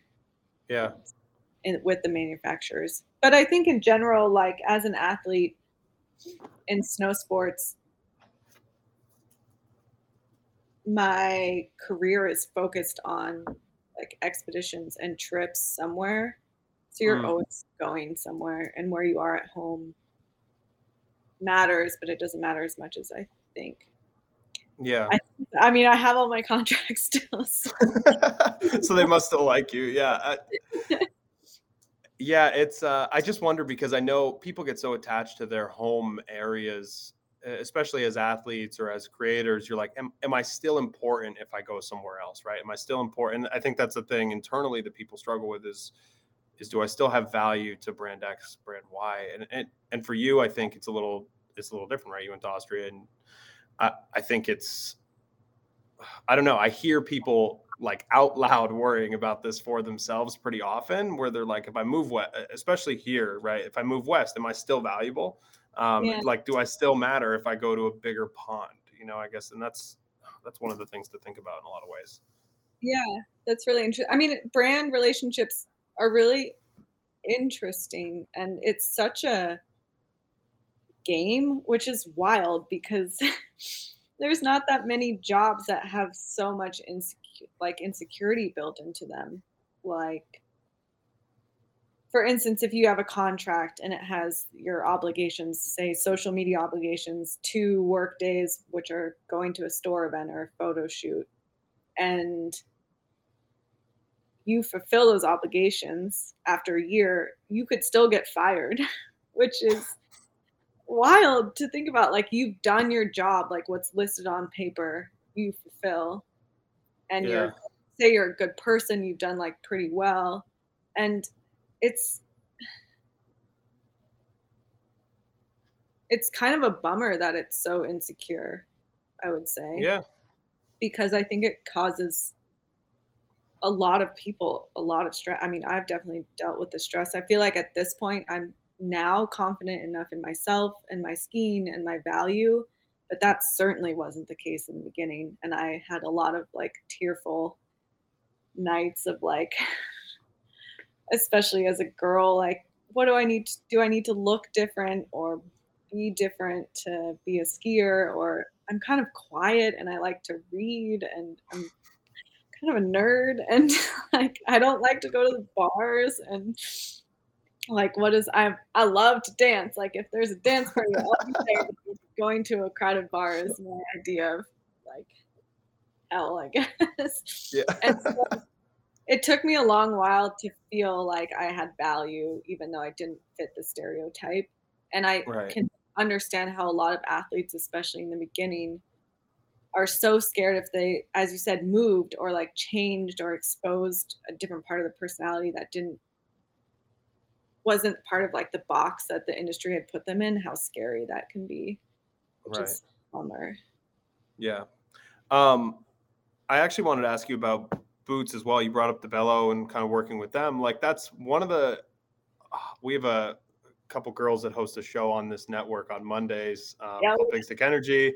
And they're the shit. But one of the things that they've been talking about a lot since the beginning is the lack of availability for performance women's ski boot and why that doesn't exist. Right. It's like, and even like on the ski wall behind me, like there's a bunch of boots that are 130 flex for men that do not need 130 flex boots. And then on the alternative side, there's not a single, other than a race boot, not a single boot at 120 or 130 flex that's available for women on the wall, with the exception of like Atomic makes one, but there's definitely severe limitations on that. So why do you think that is? Is that aggravating to you? I've seen a bunch of photos of you skiing a Blue Lang race boot, so like I assume that like you've kind of dealt with it by skiing in that. But talk to me a little bit about that, I guess. Yeah, it sucks. And it sucks since the beginning of I have been like able to live off of skiing, I think now for 8 years, let's say, or 10, and I still don't have a boot. And that's crazy to me. What do you mean and you still don't have you don't have a boot that you enjoy? We're really, really close, I think, right now with Del Bello. Like, I'm really excited to go down to the factory. I don't even know if I'm allowed to talk about it, but like, I'm really excited. But I mean, I liked the Langs for a long time. I skied in this it's a junior 120 flex race boot, and they had stopped making them, but they were super nice and like kept a little stash for me and would send me these boots. But and then I had the cast guys modify them. So I'm touring, like, skiing the grind in modified race boots, like plug junior race boots. Like, that's gnarly. I'm surprised my hip flexors haven't blown out. And like I will give Del Bello credit, they do make a 21 in the Lupo. Yeah. I think. But yeah, I had access to a stiffer tongue, which helped. But it's still like, I looked it up, touring boots specifically. I do think there's plenty of like good alpine boots for girls with small feet. I have a 21, by the way, so it's like real challenge. I looked it up the other day, and from my brief 1 hour of research, there's 89 options for 120 to 130 flex men's ski touring boot. 89. And what I could see is that the 4 options for girls that go down to a 22. And the, flex, I think, as you've talked about, is really not accurate. And nor is like the actual sizing, because one of my roommates, my old roommate, she was in the Technica 0G size 22, and she has 2 size bigger feet than I do. And like, so there's no way it's a real 22. It's got to be more like a 23. Yeah, a lot of them say it now on those boots. They say like 22 to 23 and a half is the shell size. And like and they just put a different liner in there, and it seems ridiculous to me. Yeah. And you know where I think actually like where performance women's ski touring boot dies is in the hands, and I am sorry if I offend anyone, of a sales rep, because totally, 100% distributors or like companies, because I went on a rampage one time emailing all these boot companies.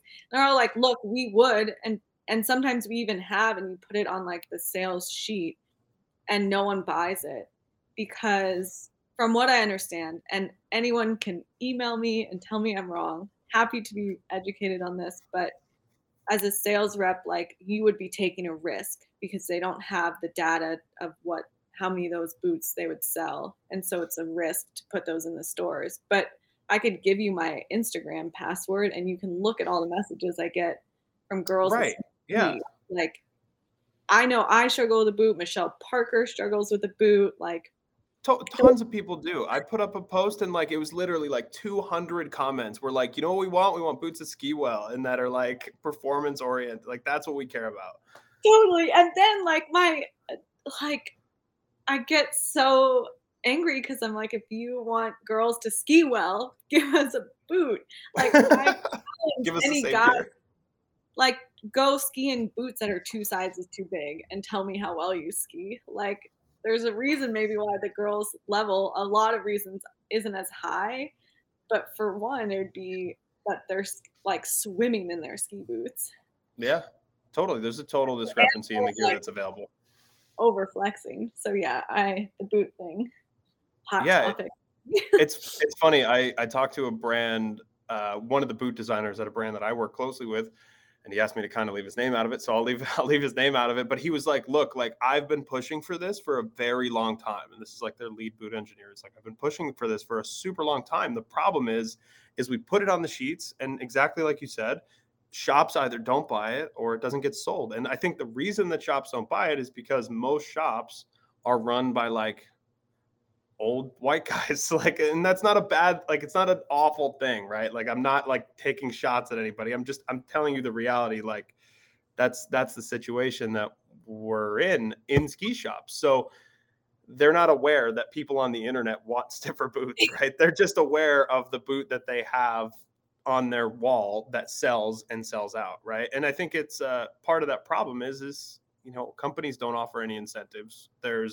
That boot won't even make it to production a lot of times because I think he gave me the numbers and I don't want to misquote what it was, but it was like he put them out there for the whole North American district, like 130 flex women's boot, and he got 3 orders for it. It was like something like it was less than 5. It was like such a ridiculously low number for the whole US that I was just like, it has to just not be shown to people, right? Because I would buy 5 and I wasn't even aware that it existed.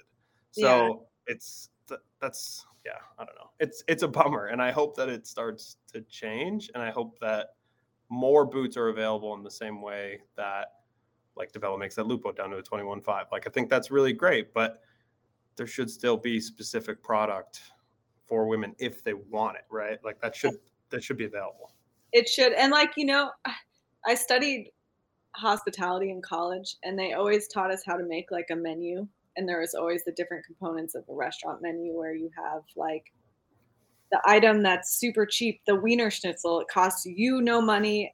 You can sell a ton of it, and that's like your cash cow. But then you have the like fancy steak that you're actually going to lose money probably on or barely make any money on. And you kind of need both. And it's like this company might lose money. But if we are like driving home this, like, if everyone's all like inclusive and diversity, like you gotta make gear to represent the marketing campaigns that you're putting out there is my ask to these companies and to the sales reps. Like, think about why do we need any more technology that's not serving like these needs? Like, in my head, the greatest skis already exist, the greatest outerwear already exists, the greatest boots already exist, but where there's a discrepancy is that they don't exist for everyone. And I feel like that should be the focus in the years to come. Yeah. And I think you'll start to see some changes in the future, but I just don't think it's happening rapidly enough in the way that it needs to. Like, I don't know. Yeah. Everybody's modifying their boots. Like I watched Alex Armstrong like build a boot last year, like out of like other pieces of plastic that she like stuck to the front of her boot so that it'd be like a proper touring flag. Like it's crazy. Like my favorite was I tried skiing for a while with like, those cool like sweatbands for tennis, like the wristbands. Yeah. I would like put those around my ankle and like ski with that in my boot to like take up some volume. It's just crazy where like there's 89 other options if you have like a standard size men's boot. That's nuts. There doesn't need to be that many. Oh, for sure. There doesn't need to be that many. Like, if you want to take something off the top, you can take some of those performance men's boots off. Like, because it's not like shops make a ton of money on those either, right? Like, they sell them to a certain crew. Most of them are like PSIA Pro, like whatever, at a discounted rate. So you're not making a ton of margin anyway. And then you discount them at the end of the year, and then people buy them on closeout because that's what's left more often than not. So couldn't we just eliminate some of those that are available and offer some more? Because, like, I don't know, That's what you're yeah. saying, Yeah, I don't know. Okay, a couple more things, and then I'll let you go. I want to talk to you about discourse, what that is, because I don't really even understand what discourse is. But you've been actively on it. There's links to it on your website. It's something people can subscribe to, it seems like. And I'm super interested, and I want to hear a little more. Yeah, thanks. I need to go back and like redo that website and make it really clear, because that's been the feedback. But I think it's hard to define in some ways because it's a new style of, let's call it social media, maybe. But Yeah. essentially, I think I communicate best in like long format writing, and long format still maybe is only like 5 paragraphs, but certainly more than the Instagram word count limit Right. on a caption. And I think it came at the beginning of like the pandemic and a lot of other things in my life. And I was like, I'm fine with the deal that half of my job is communicating and building community and sharing stories with people. Fine by me. But I really didn't like the available platforms. Like, I find Instagram to be bad for me. Like, I don't feel good on it. I get really bad like comparison issues, or I just waste a ton of time. And I was like, I want to do something where I'm really proud of what I'm sharing. And I also like, and create this place where people feel like they also have a place to share things that doesn't feel so intense. Like on Instagram, it's so weird. Like, the only options are to like something and to comment. And comment, that word alone is like so silly to me. It's not like question. Like, what if Instagram made that a question? Like, instead of it saying comment, it said question. Like, I Yeah. feel like we'd have way better discourse with people. And so that's what the discourse is. It's like a virtual campfire, I call it, Mm. where it's a platform. It's behind a paywall, mostly because it just costs quite a bit of money to operate this thing with all those weird technologies that I needed to pay someone to tell me how they worked, and like LinkedIn. But essentially, once a week, I send a long format piece of writing, and that goes to everybody. And then I also once a month do a writing prompt, because a lot of people write to me and say like, "Oh, you're such a good writer. How do I do that? I don't even know how." And so these writing prompts help people like write and express themselves, and then they can send them to me and I put them up on the website. And there's no comments, there's no like buttons, there's nothing. And so it's just this place where people can express themselves either under their names or anonymously about whatever they want. And it can be anything. Like, the first writing prompt, for instance, was like, "Tell me about your school lunch." Mm. And it's so cool because people write and you get to know so much about a person without it being so divisive. And it's not their opinion. It's like, I know so much about you based on like what you ate as a kid for lunch. I ate a cup of noodles.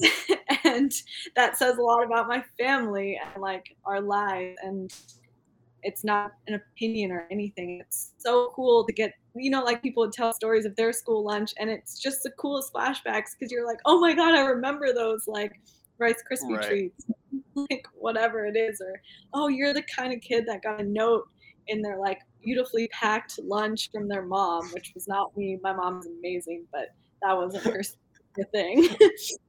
And so it's been awesome. And I feel like there's a little over like 120 people on there, and it's, people have this space where they can, it can be funny stuff like that, or like someone wrote in about how hard it is to have a child. Like, they've been trying to get pregnant for 3 years, and it's like a really emotional piece. And both pieces have room there, which is awesome. And yeah, it's just like sitting around a campfire and listening to people's stories, but online. And I love it. And it's also really cool because once a week I have to think of something interesting, which is actually kind of hard. Like, but it puts me in a cool mindset because, yeah, I think more, try to observe more in the week to like have something to create good content instead of just like, I don't know, whatever content.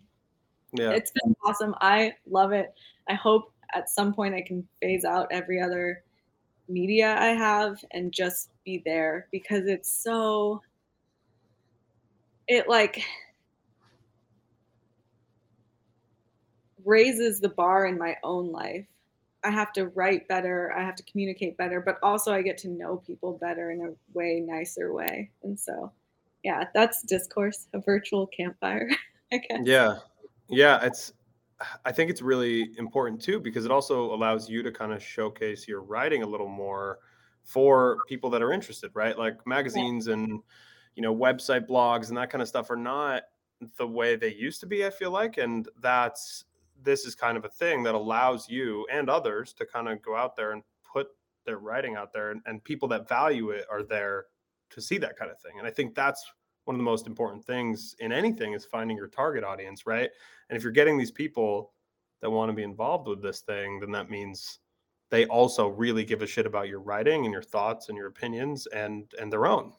Yeah, and I would say it's like it's been awesome. It's like a place for humans to be humans. Like there's a bunch of skiers in there and like some of the content is very mountain focused, but there's one woman that lives in Germany who's 65 and she's didn't even know how she stumbled across it, but she did and she loves it and you're just like this is awesome. Like there's so much room for any type of person, especially because the topics I try to make them very like universal Yeah. experiences. So Yeah. Um, Last thing I wanted to ask you about is you used to host a podcast called Nausicaa Cast, and that was I thought it was one of the best podcasts that was out at the time, and then it just stopped. So tell me about why it stopped. That was actually seriously was one of the shows that I listened to when I was like, really, 5 years ago or whatever. When I was like, I need ideas of what we can kind of do. That was one of the shows that I was like, this is well done. Like the interviews, the thoughtful content, like it was really good. And I've listened to that Racy Stiegler episode like 10 times, I feel like. And it's just really interesting. So I wanted to know why you stopped doing that, because I think you're really good at it. You're a good talker, you're a good storyteller. So I don't know. I'm just wondering. yeah. I thanks for saying I'm a good speaker. For me, I express myself so much easier writing and Mm. speaking stresses me. I mean, you're really nice to talk to, so it's easy. But I guess my strength has always been in my writing, and Yeah. I felt at a certain extent like it was so I mean, I can see how much work you put into these ones. It was really hard, I think, at the time for me to balance everything that I was doing. And Mm. so someone actually the other week asked me if I would start a podcast again. And maybe now where there's like more resources, but I feel like it was taking up so much of my time that I didn't actually have. And I have a Yeah. hard time doing things like halfway. Yeah. But No, I yeah, I love get that. it was like cool to talk to some really interesting people. And maybe it'll come back. Yeah, that's one of the things. That's actually one of the reasons that like we started hosting other shows on this feed, was because like so many people are really good talkers and good interviewers, and have voices, in this industry, but the legwork of hosting a podcast is really annoying. So like that's actually what we ended up doing for the other shows, is like you just send us the raw audio, and like Oh wow. we'll put it on the feed. And that's kind of what the whole idea was, so that people that want to do this kind of thing can, without having to worry about like the promotion of it is exhausting, the putting the stuff out there is exhausting, getting it up on the feed, making sure the audio doesn't completely suck is really hard. Yeah, It's and, crazy. like, even just how many different websites you needed to, like, link to Yeah. get this, like, Blueberry and all these I was Yeah. like, "How do I even put this thing on the internet?" Took, like, hours and hours of my life. Yeah.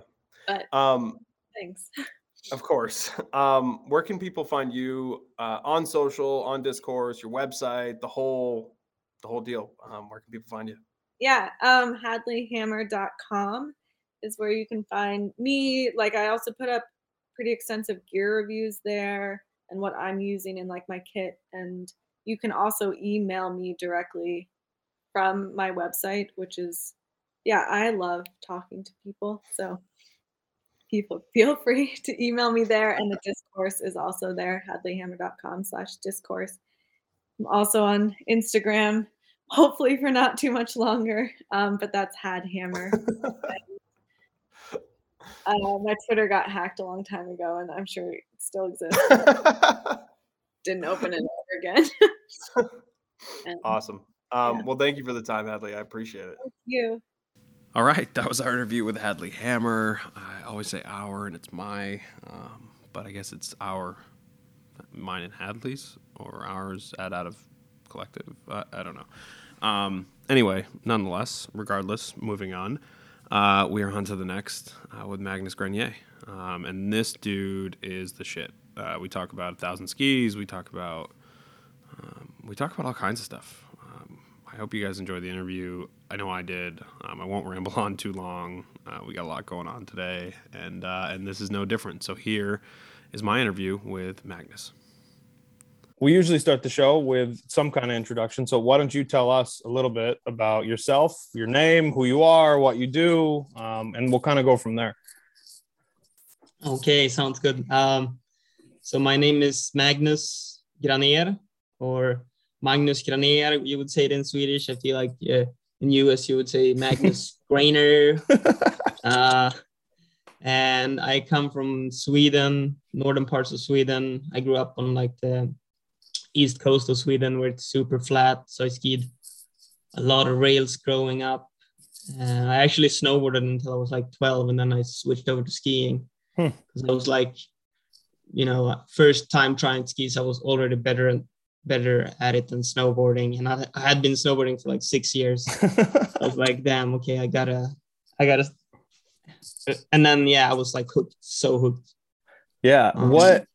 What made you switch? Like, what was the obviously at 12, you're not overthinking everything, but why snowboarding in the beginning? Like, was it in Sweden? Was snowboarding like the cool thing to do, or was skiing the cool thing to do?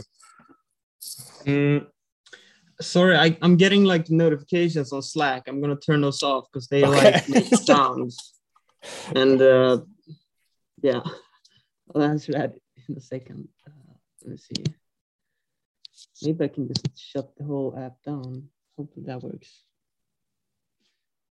And I'm gonna turn this on airplane mode. There you go. Beauty. All good. Good. All right.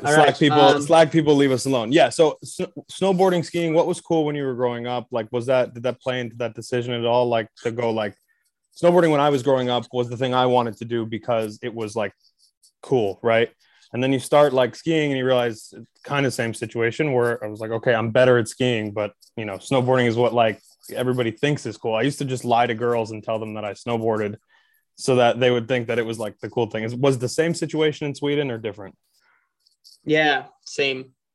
I totally started snowboarding because it was the cool thing to do. And my older cousin snowboarded. So I was like, yeah, I'm going to be like my old cousin. Yeah. So he was like my idol growing up. And then, but then I feel like free skiing kind of came along. It's like being like right around when I started, like a lot of things started happening, or like at least on my radar, I started seeing like free skiing a lot. So, it's like as soon as I started free skiing, I was like, yeah, man, now this is the cool thing to do. Like it wasn't like, oh shit, like I wish I still snowboard or anything. I didn't think of snowboarding like. I just stopped thinking of snowboarding like completely, and it was just all I could think of was skis. Yeah. Do you still have the same love now for skiing that you did then? Like, do you still get that like this is all I want to do feeling? Yeah, I think I like not as intense as I had back then. I feel like my feelings have settled out a little bit in general. I feel like they all kind of do for everybody. Almost, with years, kind of, you become more sort of programmed and maybe you don't have, or I feel like, at least maybe you don't have access to those kind of crazy emotions that you were feeling as a kid. So feel like I still really, really like skiing, like, or I really I would love imagine skiing. so. Yeah, I'm actually surprised that I like it that much still, because I feel like, you know, especially being professional takes like a toll on you. You know, you have to always kind of ski at a certain level, and like you always got to push it, and like there's a lot of behind the scenes kind of emailing and stuff that goes on too. That's kind of a, you know, a part of it as well. So I'm surprised that I still like it as much as I do. It's got to I'm take really a lot. glad I do. And like I feel like, you know, there's always new elements to it that I can explore. Right. Yeah, it's got to feel very weird when the thing that you love kind of becomes your job, right? And you got to treat it like a job. You got to treat it like a professional. You got to answer the emails. You got to work out sponsorship deals and kind of go through those hurdles as a part of what you do, as opposed to just doing the one thing that you started doing it for, you know? Yeah, exactly. But I think I have been like really following my heart at most times with everything. I've like tried to just kind of do what I want to do, and it's been working out good. And I think that's a big part of the reason why I still have this passion. Yeah. Right. You have an extremely unique ski style. Where did this come from? Like, is this just like, this is what feels natural to you? Yeah. I mean, it definitely just kind of, you know, I didn't set out the mission to have this style. It just kind of developed into what it is. But I would say like skiing with the bunch, I would say I was like, you know, I didn't really think much of like style, or like I was like just kind of skiing. And then eventually like I started skiing with everybody at the, you know, we went to a gymnasium, like a school together in Kiruna, and I saw like Lucas and BMAC, and these guys were like on another level, and they immediately like really inspired me. And then I was like on that path kind of, and then having, you know, them around me, I was just set up, you know, in the perfect way of like creating my own unique style, because that's kind of, you know, that was what we were looking at. And when we were looking at edits too, like we weren't looking at, you know, the I guess normal, like, you know, we were always looking at the people that had the most unique styles, and just truly was inspired by that. That was like really what we were looking at. Who were some of those people that inspired you when you were like, when you're starting to develop as a professional? Mike Hornbeck was a big one. You know, him doing the shuffles, the butters and stuff, like that was like, we were just kind of drooling over all that stuff. Like it was like, I feel like, you know, he was like the number one almost for me. And then of course Henrik and Phil, you know, watching their edits, that was all I did too. So I'd say those three are like the main ones. To see like from the outside looking in, it almost feels like those were like generational things, right? You had the Mike Hornbeck, and that was the first generation of this, and then you had Henrik and Phil, and that was kind of the next passing of the torch, where skiing and free skiing was like, wow, like this is a new thing. And now you, the bunch, and this is a whole new style. You can kind of feel that, like that community energy shift towards like, this is what people are looking at today. Absolutely. Yeah, we kind of been like, you know, they inspired us, and we've kind of, you know, followed their footsteps in our own way, and sort of showed, you know, the importance of creating something unique, like, and something artistically, and something that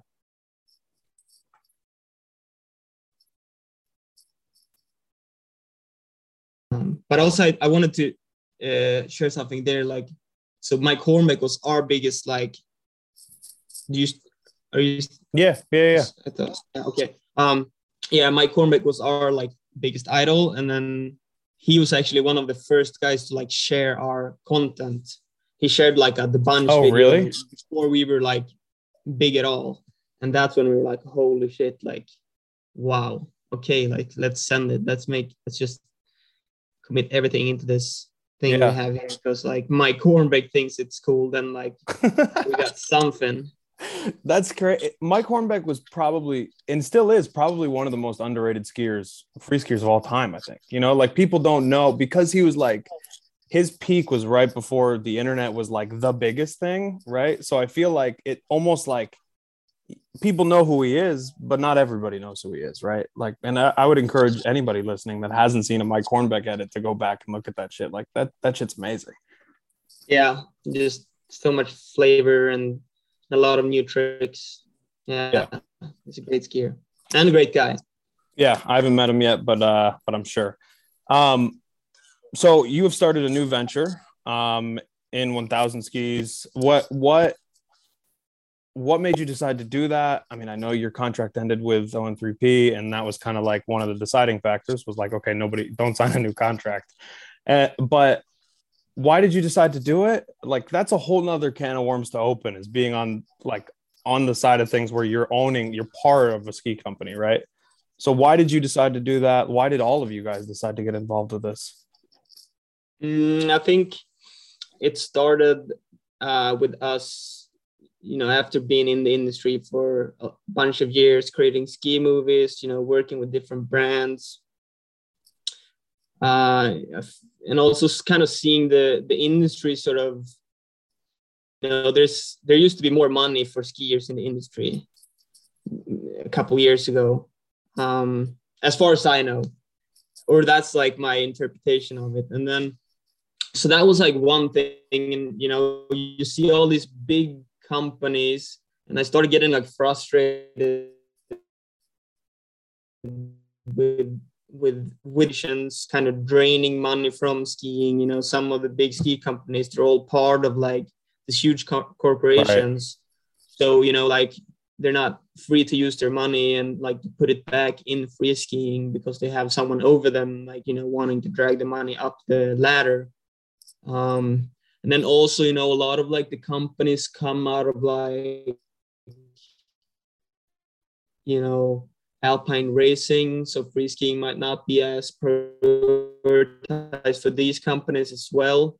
So, and then sort of we were starting to talk about like, you know, that we have to take ownership. You know, I've been supporting like other brands that do that, you know, Homies brands like Talty Production and Arsenic and these kind of smaller brands that are like, you know, that I know, you know, they make almost like no money compared to, you know, these huge corporations, but still they like, you know, invest in ski projects, invest in riders.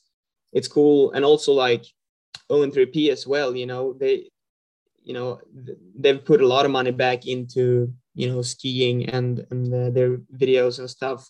And it kind of just made me realize like, wow, if, you know, these companies can put this amount, you know, back into skiing, right. Imagine if this huge company did the same thing, like that would be insane. Like there, you know, there's just such a small percentage that gets put back into the, you know, the culture of skiing to kind of helps building it.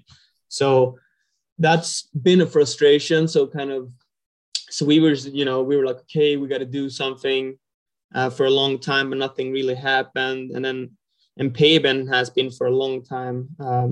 My friend and also he's a part of 1000 Skis.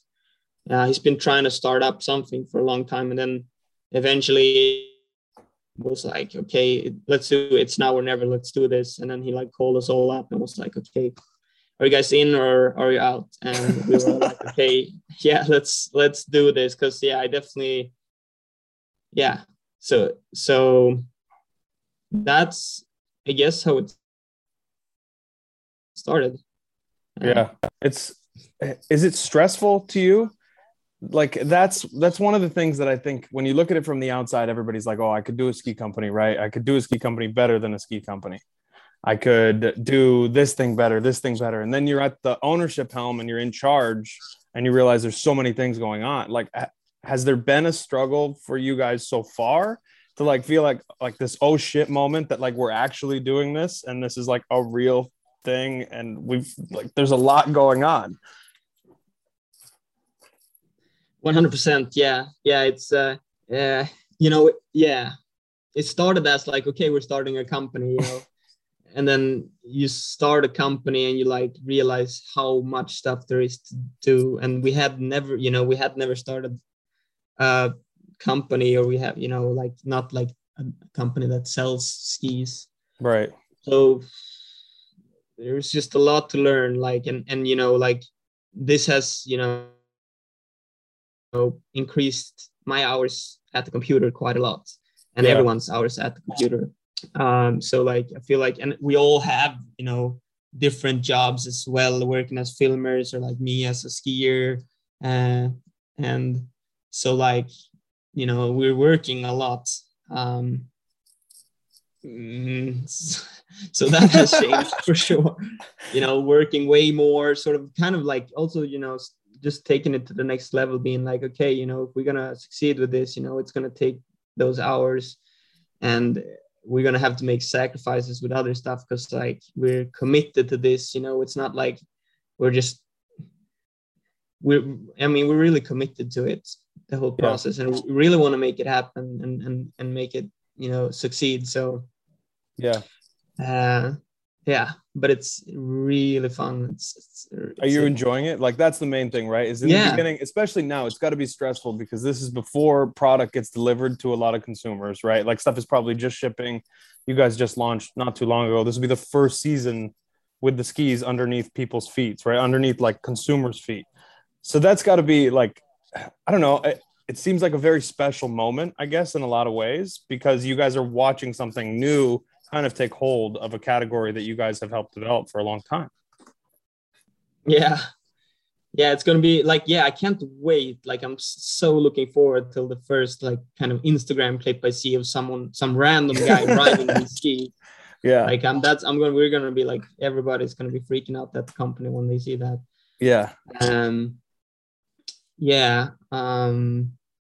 Can I ask you a little bit? About? Well, I actually have some more questions about 1,000, but we'll kind of jump around a little bit. Can I ask you about what it was like leaving ON3P, like not renewing that contract and deciding to kind of move on for this? What was that when you make that decision, when you're working with an independent company like that, a company that I assume you have a pretty, close and personal relationship with? What is it like when you decide to be like, I'm going and I'm doing my own thing? Were they supportive of that? Were you anxious about this? Like that's a thing that I immediately think of every time like a contract has to end. It's like the stress of a contract ending, and a relationship almost ending or evolving is just a weird thing. Yeah, it was definitely stressful. Cause like I've been with ON3P for 8 years, and I know Scott, the owner, a personal level, and we talk a lot since I was, a big part of sort of developing the team and all the videos and stuff. So we were talking on a weekly basis, like for many years. But I did let him know like quite early, on, and he was really supportive. Like he was like, all I want to do is have a ski company. Like, I'm really glad that you also want to like, have a ski company basically. So he was like extremely supportive, which was like super relieving, because obviously he thought it was like sad, and I did too. But he's been like offering us help, Oh, that's awesome. Starting the company. And then we wanted to make it kind of a thing too, where we ended the relationship in like a good way, on social media too. Like, hey, look, we've really enjoyed each other's company, and we're excited on the future for each other, even though we're going separate ways. Yeah. So like it wasn't, I was so ready to, like, I was so excited about 1,000 skis, and I am so excited about it. So it wasn't, it was more financially, like financially bad for me. Anxious, like in that way. Yeah, that I can't even imagine. It's funny, they always like, one of the sayings that people have all the time is like, if you want to have a big fortune, or you want to have a fortune, you want to make a small fortune in a ski company, you start with a large fortune and open a ski company, you know, like, so what is that? What that's saying, I think it's actually a saying that is more to ski shops, not ski companies. But I think it applies, like, it's hard. You got to put out a lot of money, and there's so much that goes into that product, that, like R&D, like the way you guys want the product made, paying the factory to make the skis, which I understand is very close to where you live. That part of the process seems absolutely insane to me. Like designing your own product and deciding how you want it to ski. So my question is, how do you guys decide what you want, right? Like you guys all have similar skiing styles, but you're also coming from different brands, right? Where you're used to skiing on different things. So how did you guys come together and decide, like, this is what we want to ski on? Well, we did like blind tests and stuff of like the first prototype. We did, you know, first we started with the width of the core, did like 5 different kind of flexes. And then from that, so we all had a vote, and then we voted on one ski, and everyone happened to pick the same one, which was great. Awesome. And then from there, we like chose like what kind of core material to use. So, you know, it's very democratic. So yeah, everything kind of gets handled that way. I feel like there's no one that, I mean, we all have our different, you know, tasks, or we run different tasks of the company. So I guess whatever you are in charge of, you have more of a say. But at that stage, we were all kind of in everything. So we sort of just voted and then happened to pick the same one, which was crazy. And like right away, you know, we got a lot of help from the factory, you know, with the actual molds for the skis. You know, they have experience, a lot of experience. And yeah, it's crazy now, like looking back at this whole kind of, you know, venture to where we are right now, like how hard it is to actually start a ski company. I feel like we've been lucky in a lot of ways, being able to work with these guys in Sweden, and then sort of there's so many things that just timed right, and we were able to like raise the money to start on our own basically, yeah, so yeah, it's got to be an exciting thing. What do you have planned for this upcoming season? Like, I know last year was a very strange year for everybody, but like there's film projects to be had. Are you planning on traveling? Like, do you have any big stuff, or is this like is focusing on 1,000 your focus 100%, or do you have like all these other projects going on still at the same time? Well, I have a lot of I have. So basically, we also kind of amped up things with the bunch, right, as well. So that's sort of the two main like focuses, and then of course like my skiing. So we have three projects kind of planned for this season, and I'm not sure, like there's a chance that we're only making one or two, or we might make three. But yeah, so that's gonna be, you know, where I will focus most of my skiing is to like the bunch project. Yeah. And I'm gonna live with Alex Hackel in the Alps, and we're gonna film Powder there. Sick. We're directing the movie, and this film that me and Alex are making, and we're producing it. So that's been a big task, sort of, you know, the producing of it, and also just kind of coming up with the whole plan.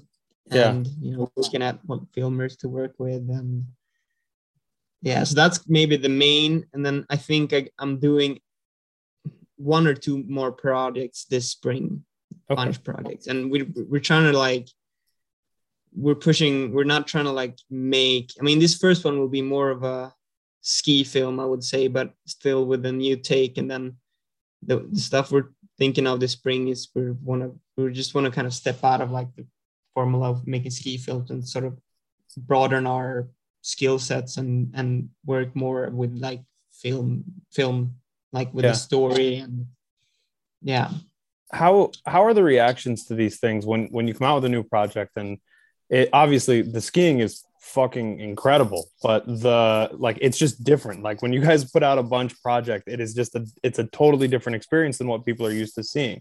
Do you get strange reactions from people when you show them the project for the first time? Yeah, sometimes. Yeah, it was cool with the last two projects we released. It's the time for matching socks, which was our biggest project to date. It was like huge. It was, I'm so grateful to have been a part of that whole process and how it turned out and everything. And a lot of people, we got a lot of crazy response, like, people saying it's the best movie they've ever seen. Like, it was overwhelming how well received it was for a lot of people. Even like the biggest director of Sweden, Ruben Östlund, like posted it on his Facebook wall and like saying, like, hey, if anyone knows these guys, like, let me know. And he's like our idol. Like he's made a movie that was Oscars nominated, and he kind of does the same thing in like in filmmaking. Like he really pushes the boundaries of like filmmaking. He makes like these really awkward movies, kind of. They're super funny, but like also really awkward. Like you get an awkward feeling kind of watching them, but he does a lot of stuff. But like just having him, like, so that was like, we were like, I mean, that was like meant so much to us. And then we did the other project we did, or the most recent one was like a street project, and the vision for that was more kind of just to show like our street ability, because we still are very on top of the game when it comes to street skiing, with all the like, X Games medals and stuff that we've gotten over the years. And we felt like we hadn't really combined that in one like video for a long time. So we wanted to sort of combine, everyone that's sort of involved in the bunch right now, have them all go skiing in the street as hard as they can, and then sort of just make like a street, hammer street video without, and kind of focus on like the group vibe and everything, like not make it, make it a ski project. And it was really cool to see the contrasts there. You had a lot of people saying like, It's the Time for Matching Socks is the best film I've seen. And then Love You Too, it's the best like film I've seen, or like the best ski project I've seen. And there's a lot of people saying this about both of these projects. And they were definitely not the same type of people, like the same type of skiers. I feel like these were more It's Time for Matching Socks was more looking at film, maybe, whereas like, I would say like the ones with Love You Too was more what you would call like, I would say like old heads or something, there's a lot of like older skiers that were like, super inspired, and younger too, but more like ski, people that aren't maybe as into like filmmaking and stuff. So it's like, and that was kind of the goal too, we wanted to make a huge contrast in these two projects. And like, because that's the thing too, like I feel like we've always, every project, like I feel like none of the project we've dropped are similar to the last one.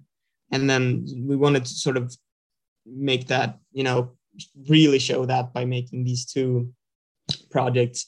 And the next project that we're making too is even further. It's gonna be way over ways, because Do you feel pressure to keep pushing that boundary? And I assume like this is a question, I guess, for all of you, not just you, but do you feel, I don't know, like that's your guys' thing now, right? Is that it's out there. You watch the shit and you're right. It's contrasting between different styles almost every time. And in this case, like you got to watch those two side by side. Like people can kind of go one camp or the other, but I don't know. Do you guys intentionally push that boundary? You cut out like there for like couple seconds. Maybe just take that. Yeah. What do you feel the need to keep pushing the boundary, I guess, of what's weird, like what's fun, like what is a ski movie when you guys put this stuff out? I don't really feel the need for it. It just kind of naturally comes. Yeah. And it's because like that's sort of what inspires me and us right now.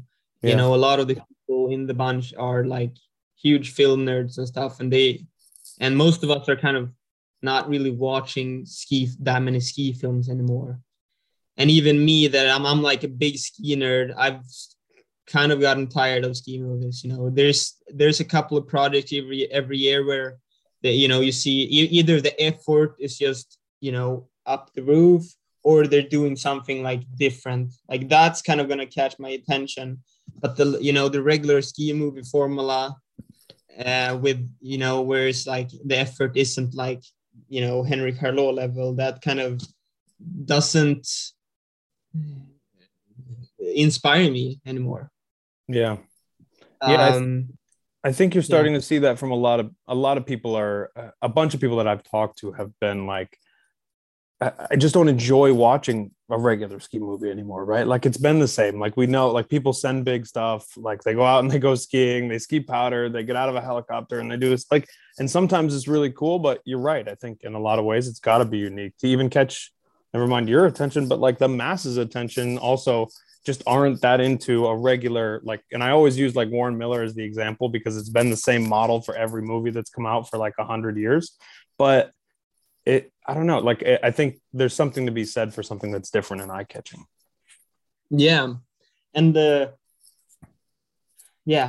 I feel like when you do it differently, for example, like It's Time for Matching Socks was super well received with our parents, our grandparents, our mom's cousin, our girlfriends, like everybody that, just anybody basically.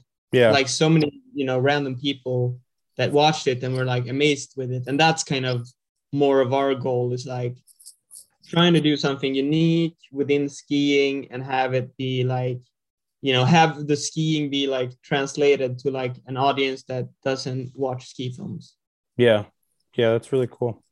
The last thing I wanted to ask you about, before I let you go, last week or 2 weeks ago, something like this, you posted a video of you skiing in Stockholm, like over the car, a bunch of people around. Like, what is that kind of stuff like for you? Like, it just looks like everybody watching you and everybody there is just so happy to like see this kind of thing go on. What was that about? Can you explain that a little bit? And did you enjoy it? Yeah, well, it was for like it was like a job kind of, a PR bureau hired me and Hackle to do that skiing because they were promoting this resort, Tänndalen, because they have like a ton of snow. So their thing was like, right, they put snow on top of cars in Stockholm, and then that was going to show like, wow, Tänndalen has a lot of snow. And they wanted me to just take a photo of that. And I was like, yeah, but I like, that's not going to, to me, it's really important that my feed follow, like it's something that I can stand behind everything that I post. Yeah. So I was like, yeah, maybe we can jump over the car, like we can ski or like jib something. So they set it up, like they brought a truck full of snow, like dumped it there in the middle of the night. We kind of location scouted together, then they dumped the snow. We got there at like 5 a.m. and started like building and stuff. And then, we did a little jump and then a landing, and like it was just this strip of snow, and then the car parked in between. And then, like people just started showing up. Like we started skiing, and there's like all these kids and like everyone walking back with their morning coffees, like, and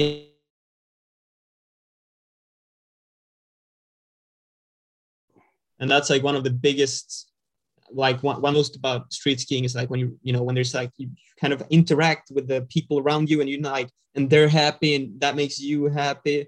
And like the whole day was like amazing, because I feel like there's so much like positive energy building at this little hub where we were skiing.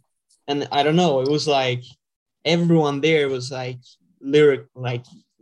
going crazy with happiness, kind of like the people that we were working for, they were there whole day, and like they're so like just running around like oh, this is cool, and then it was a big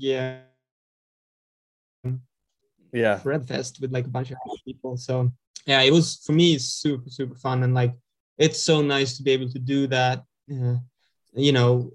I'm getting more into sort of providing for the industry and the culture and stuff. So I feel like, you know, I want to get involve kids more and you know, just give back to the culture to make sure, you know, there's a new generation coming up with like, you know, that stoked kids that are just kind of just keep building this culture that I'm so like happy to be a part. And yeah.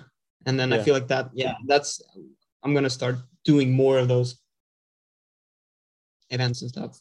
Yeah, just start doing more pop-ups. I think it's great, man. I saw it and I was immediately like, this is fucking cool. Like, this is what skiing is about. Like, and I got, when I shared the post and a bunch of people just flooded the DMs that were like, this is beautiful. Like, this is what street skiing is. This is what skiing should be, is like kids are there, like parents are there. People are just like, they're now aware, especially in a major city like Stockholm. Like, you're talking about something that actually makes an impact on the sport bigger than just you, me, anybody else, you know, bigger than one person.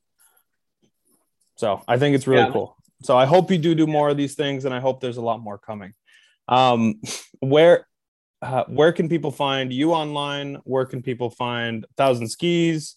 Anything else you want to plug? Feel free. This is your time. Yeah. So I'm at Skiman Guy on Instagram, Skiman Magnus on TikTok.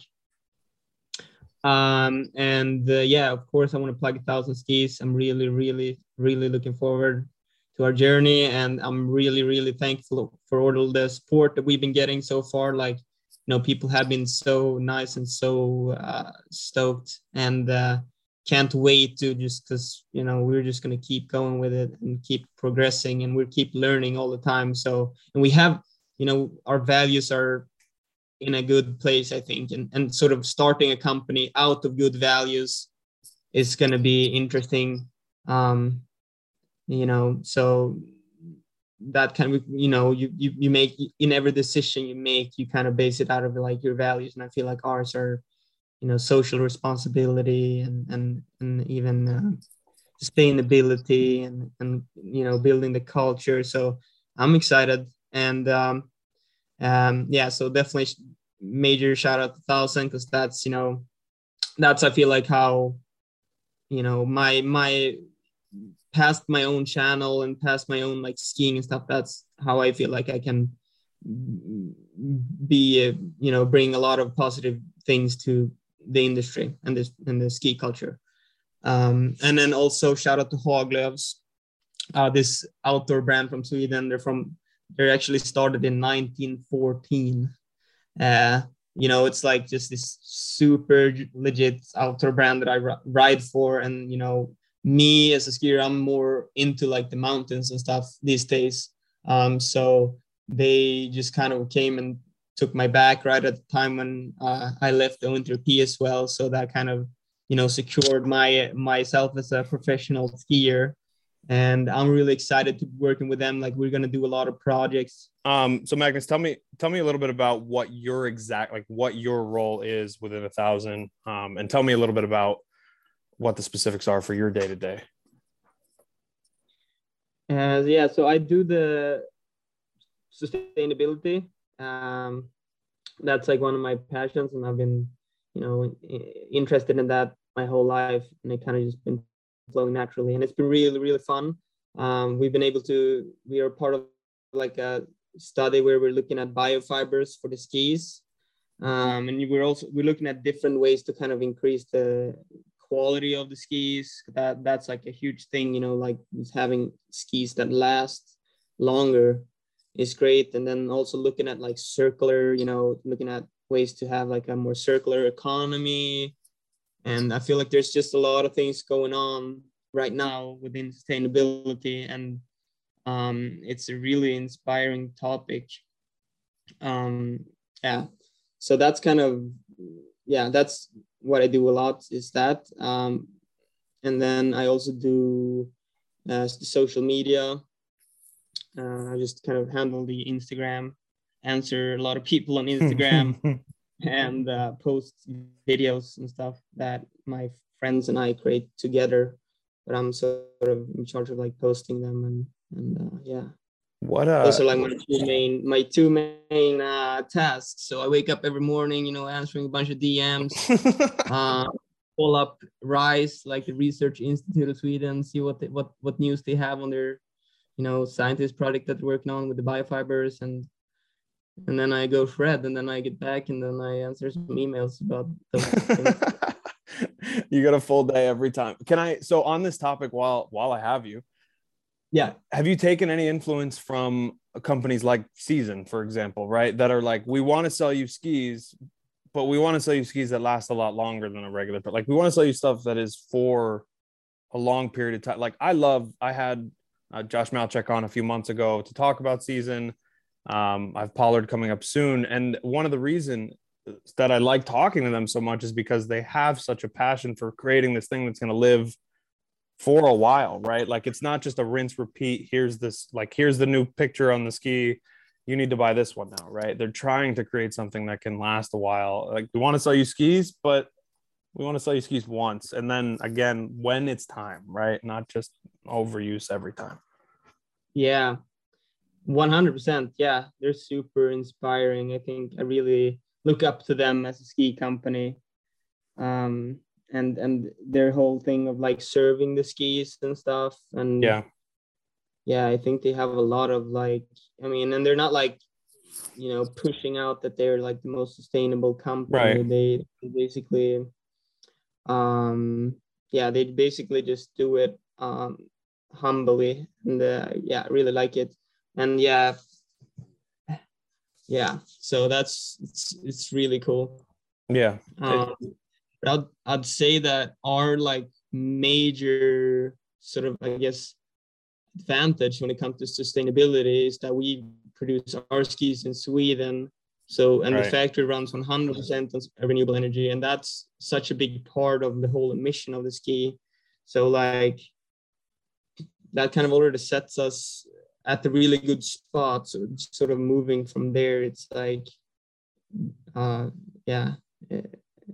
just kind of working on getting better quality. And it seems like Sweden is light years ahead of us in the US in a lot of ways. And when it comes to using renewable energy sources, when it comes to having factories that are capable of doing these kinds of things, and brands that actually give a shit about it, right? Like I feel like here it's almost like a marketing technique in a lot of ways, versus where you are, it's actually part of the culture to give a shit about the environment. Yeah, way more for sure. And we're tired of like the greenwashing, like that's, I just really don't like it. And also like I feel like to justify something you gotta sort of show your numbers and stuff, and we're working on life cycle assessments to sort of like know, you know, for us internally too, like know where our emissions are at, you know, and where they're at, like, you know, where to focus. Okay, this is our biggest missions, this is where we start focusing, and then we've moved on, you know. And then sort of I feel like, yeah, it's hard to say that you're like fantastic doing so this and that, and I'm doing, you know, I'm great for the environment without showing numbers. And I think there's, you know, there's got to be more companies publicly just showing their, you know, emissions so that they know what to work from and that other companies know what work from. So yeah.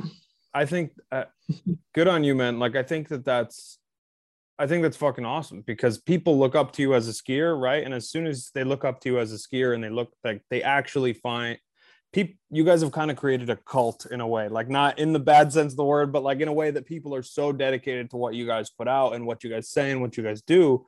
Your influence on the way that people think about the environment, if you start talking about these kinds of things and start mentioning these kinds of things, is huge, right? It makes a big difference, and it can make a big difference to the youth that actually pays attention to what you guys put out. Yeah, I think so too. And I think even companies like ski companies and stuff, you know, I'm sure like they see us and they're like, okay, what is this new company? And they see that we're trying to push these different areas. And, you know, I'm sure they're like sort of looking at us and being like, okay, like, you know, what are we doing here and what can we do better here? I think like even though we're small, I think we will have a way to sort of inspire even these bigger companies to be better. Right. That's like the goal as well, like sort of getting everyone, you know, helping everybody reach, you know, we all got to work towards like net zero. So, you know, you can't be competing too much there. We got to be working together, I feel like. So yeah. No, I really appreciate when people take the time to kind of show that aspect of it. I had Nikolai Schirmer on last year, and one of the things I wanted to talk to him about was when he did that project where he kind of like put out the actual numbers of everything that he did to ski for the whole year. And I've never seen that kind of thing before. And now you're starting to see it happen more. And I don't know. All the props in the world to you and the whole crew. I think this is a really important thing. Thank you. Yeah, I'm excited. I mean, we're just at a start. Like, it's not like we're, you know, we have a great vision, but we're not like there yet. Right. So more to be done. More to be done, 100%. So there's going to be exciting stuff in the future. Who else? I mean, shout out the bunch, shout out to all my friends, family. Yeah. Who else do you shout out? I don't know. I don't know who to shout out. I feel like you covered all the bases. I don't know who to shout. I never know what people are gonna say when I'm like, "This is your time." It's like you shout out whoever you want, man. This is all about you. Yeah. So, I appreciate the time, brother. This has been great. Yeah, me too. Thank you so much. Thanks for reaching out. Thanks for having me on the podcast. I'm glad we finally got to do this. It took a few tries, but we got it done. All right, I hope you guys enjoyed today's conversations. Please give us a like, a follow, a subscribe, whatever platform you are following us on. Make sure you continue to follow it. Make sure you continue to help us grow this show and this platform as a whole. Be sure to listen to Big Stick Energy on Mondays, The Pursuit on Wednesdays, Coffee and Band Chat, it's on Thursdays. We got more coming. There's a lot going on, and I couldn't be more excited to share that with you people. So thank you to our sponsors for today, Onyx Backcountry. Be sure to sign up for a membership to Onyx Backcountry on their website. Get the little app on your phone, get all the information in the world, all the beta you need to be successful out in your next adventure. And be sure to use promo code OUTOFBOUNDS, save 20%, and they'll donate $10 to an avalanche center of your choosing on your behalf. Also, thank you to my friends at Woodchuck Hard Cider. It's their 30th year anniversary. Be sure to give them a follow on social. Let them know we sent you, and also check some of that stuff out. Pear Seco. That's what I'm telling you about right now. Pear Seco. And lastly, but not leastly, Burn helmets. Go get yourself a new lead. Get yourself a new lead at Burn's website and check all the new gear that they have out. Leave us a review on iTunes. So many instructions here. I'm sorry. I'm getting out of here. Next week we'll talk to you with a whole new set of guests, and I am psyched. See you then.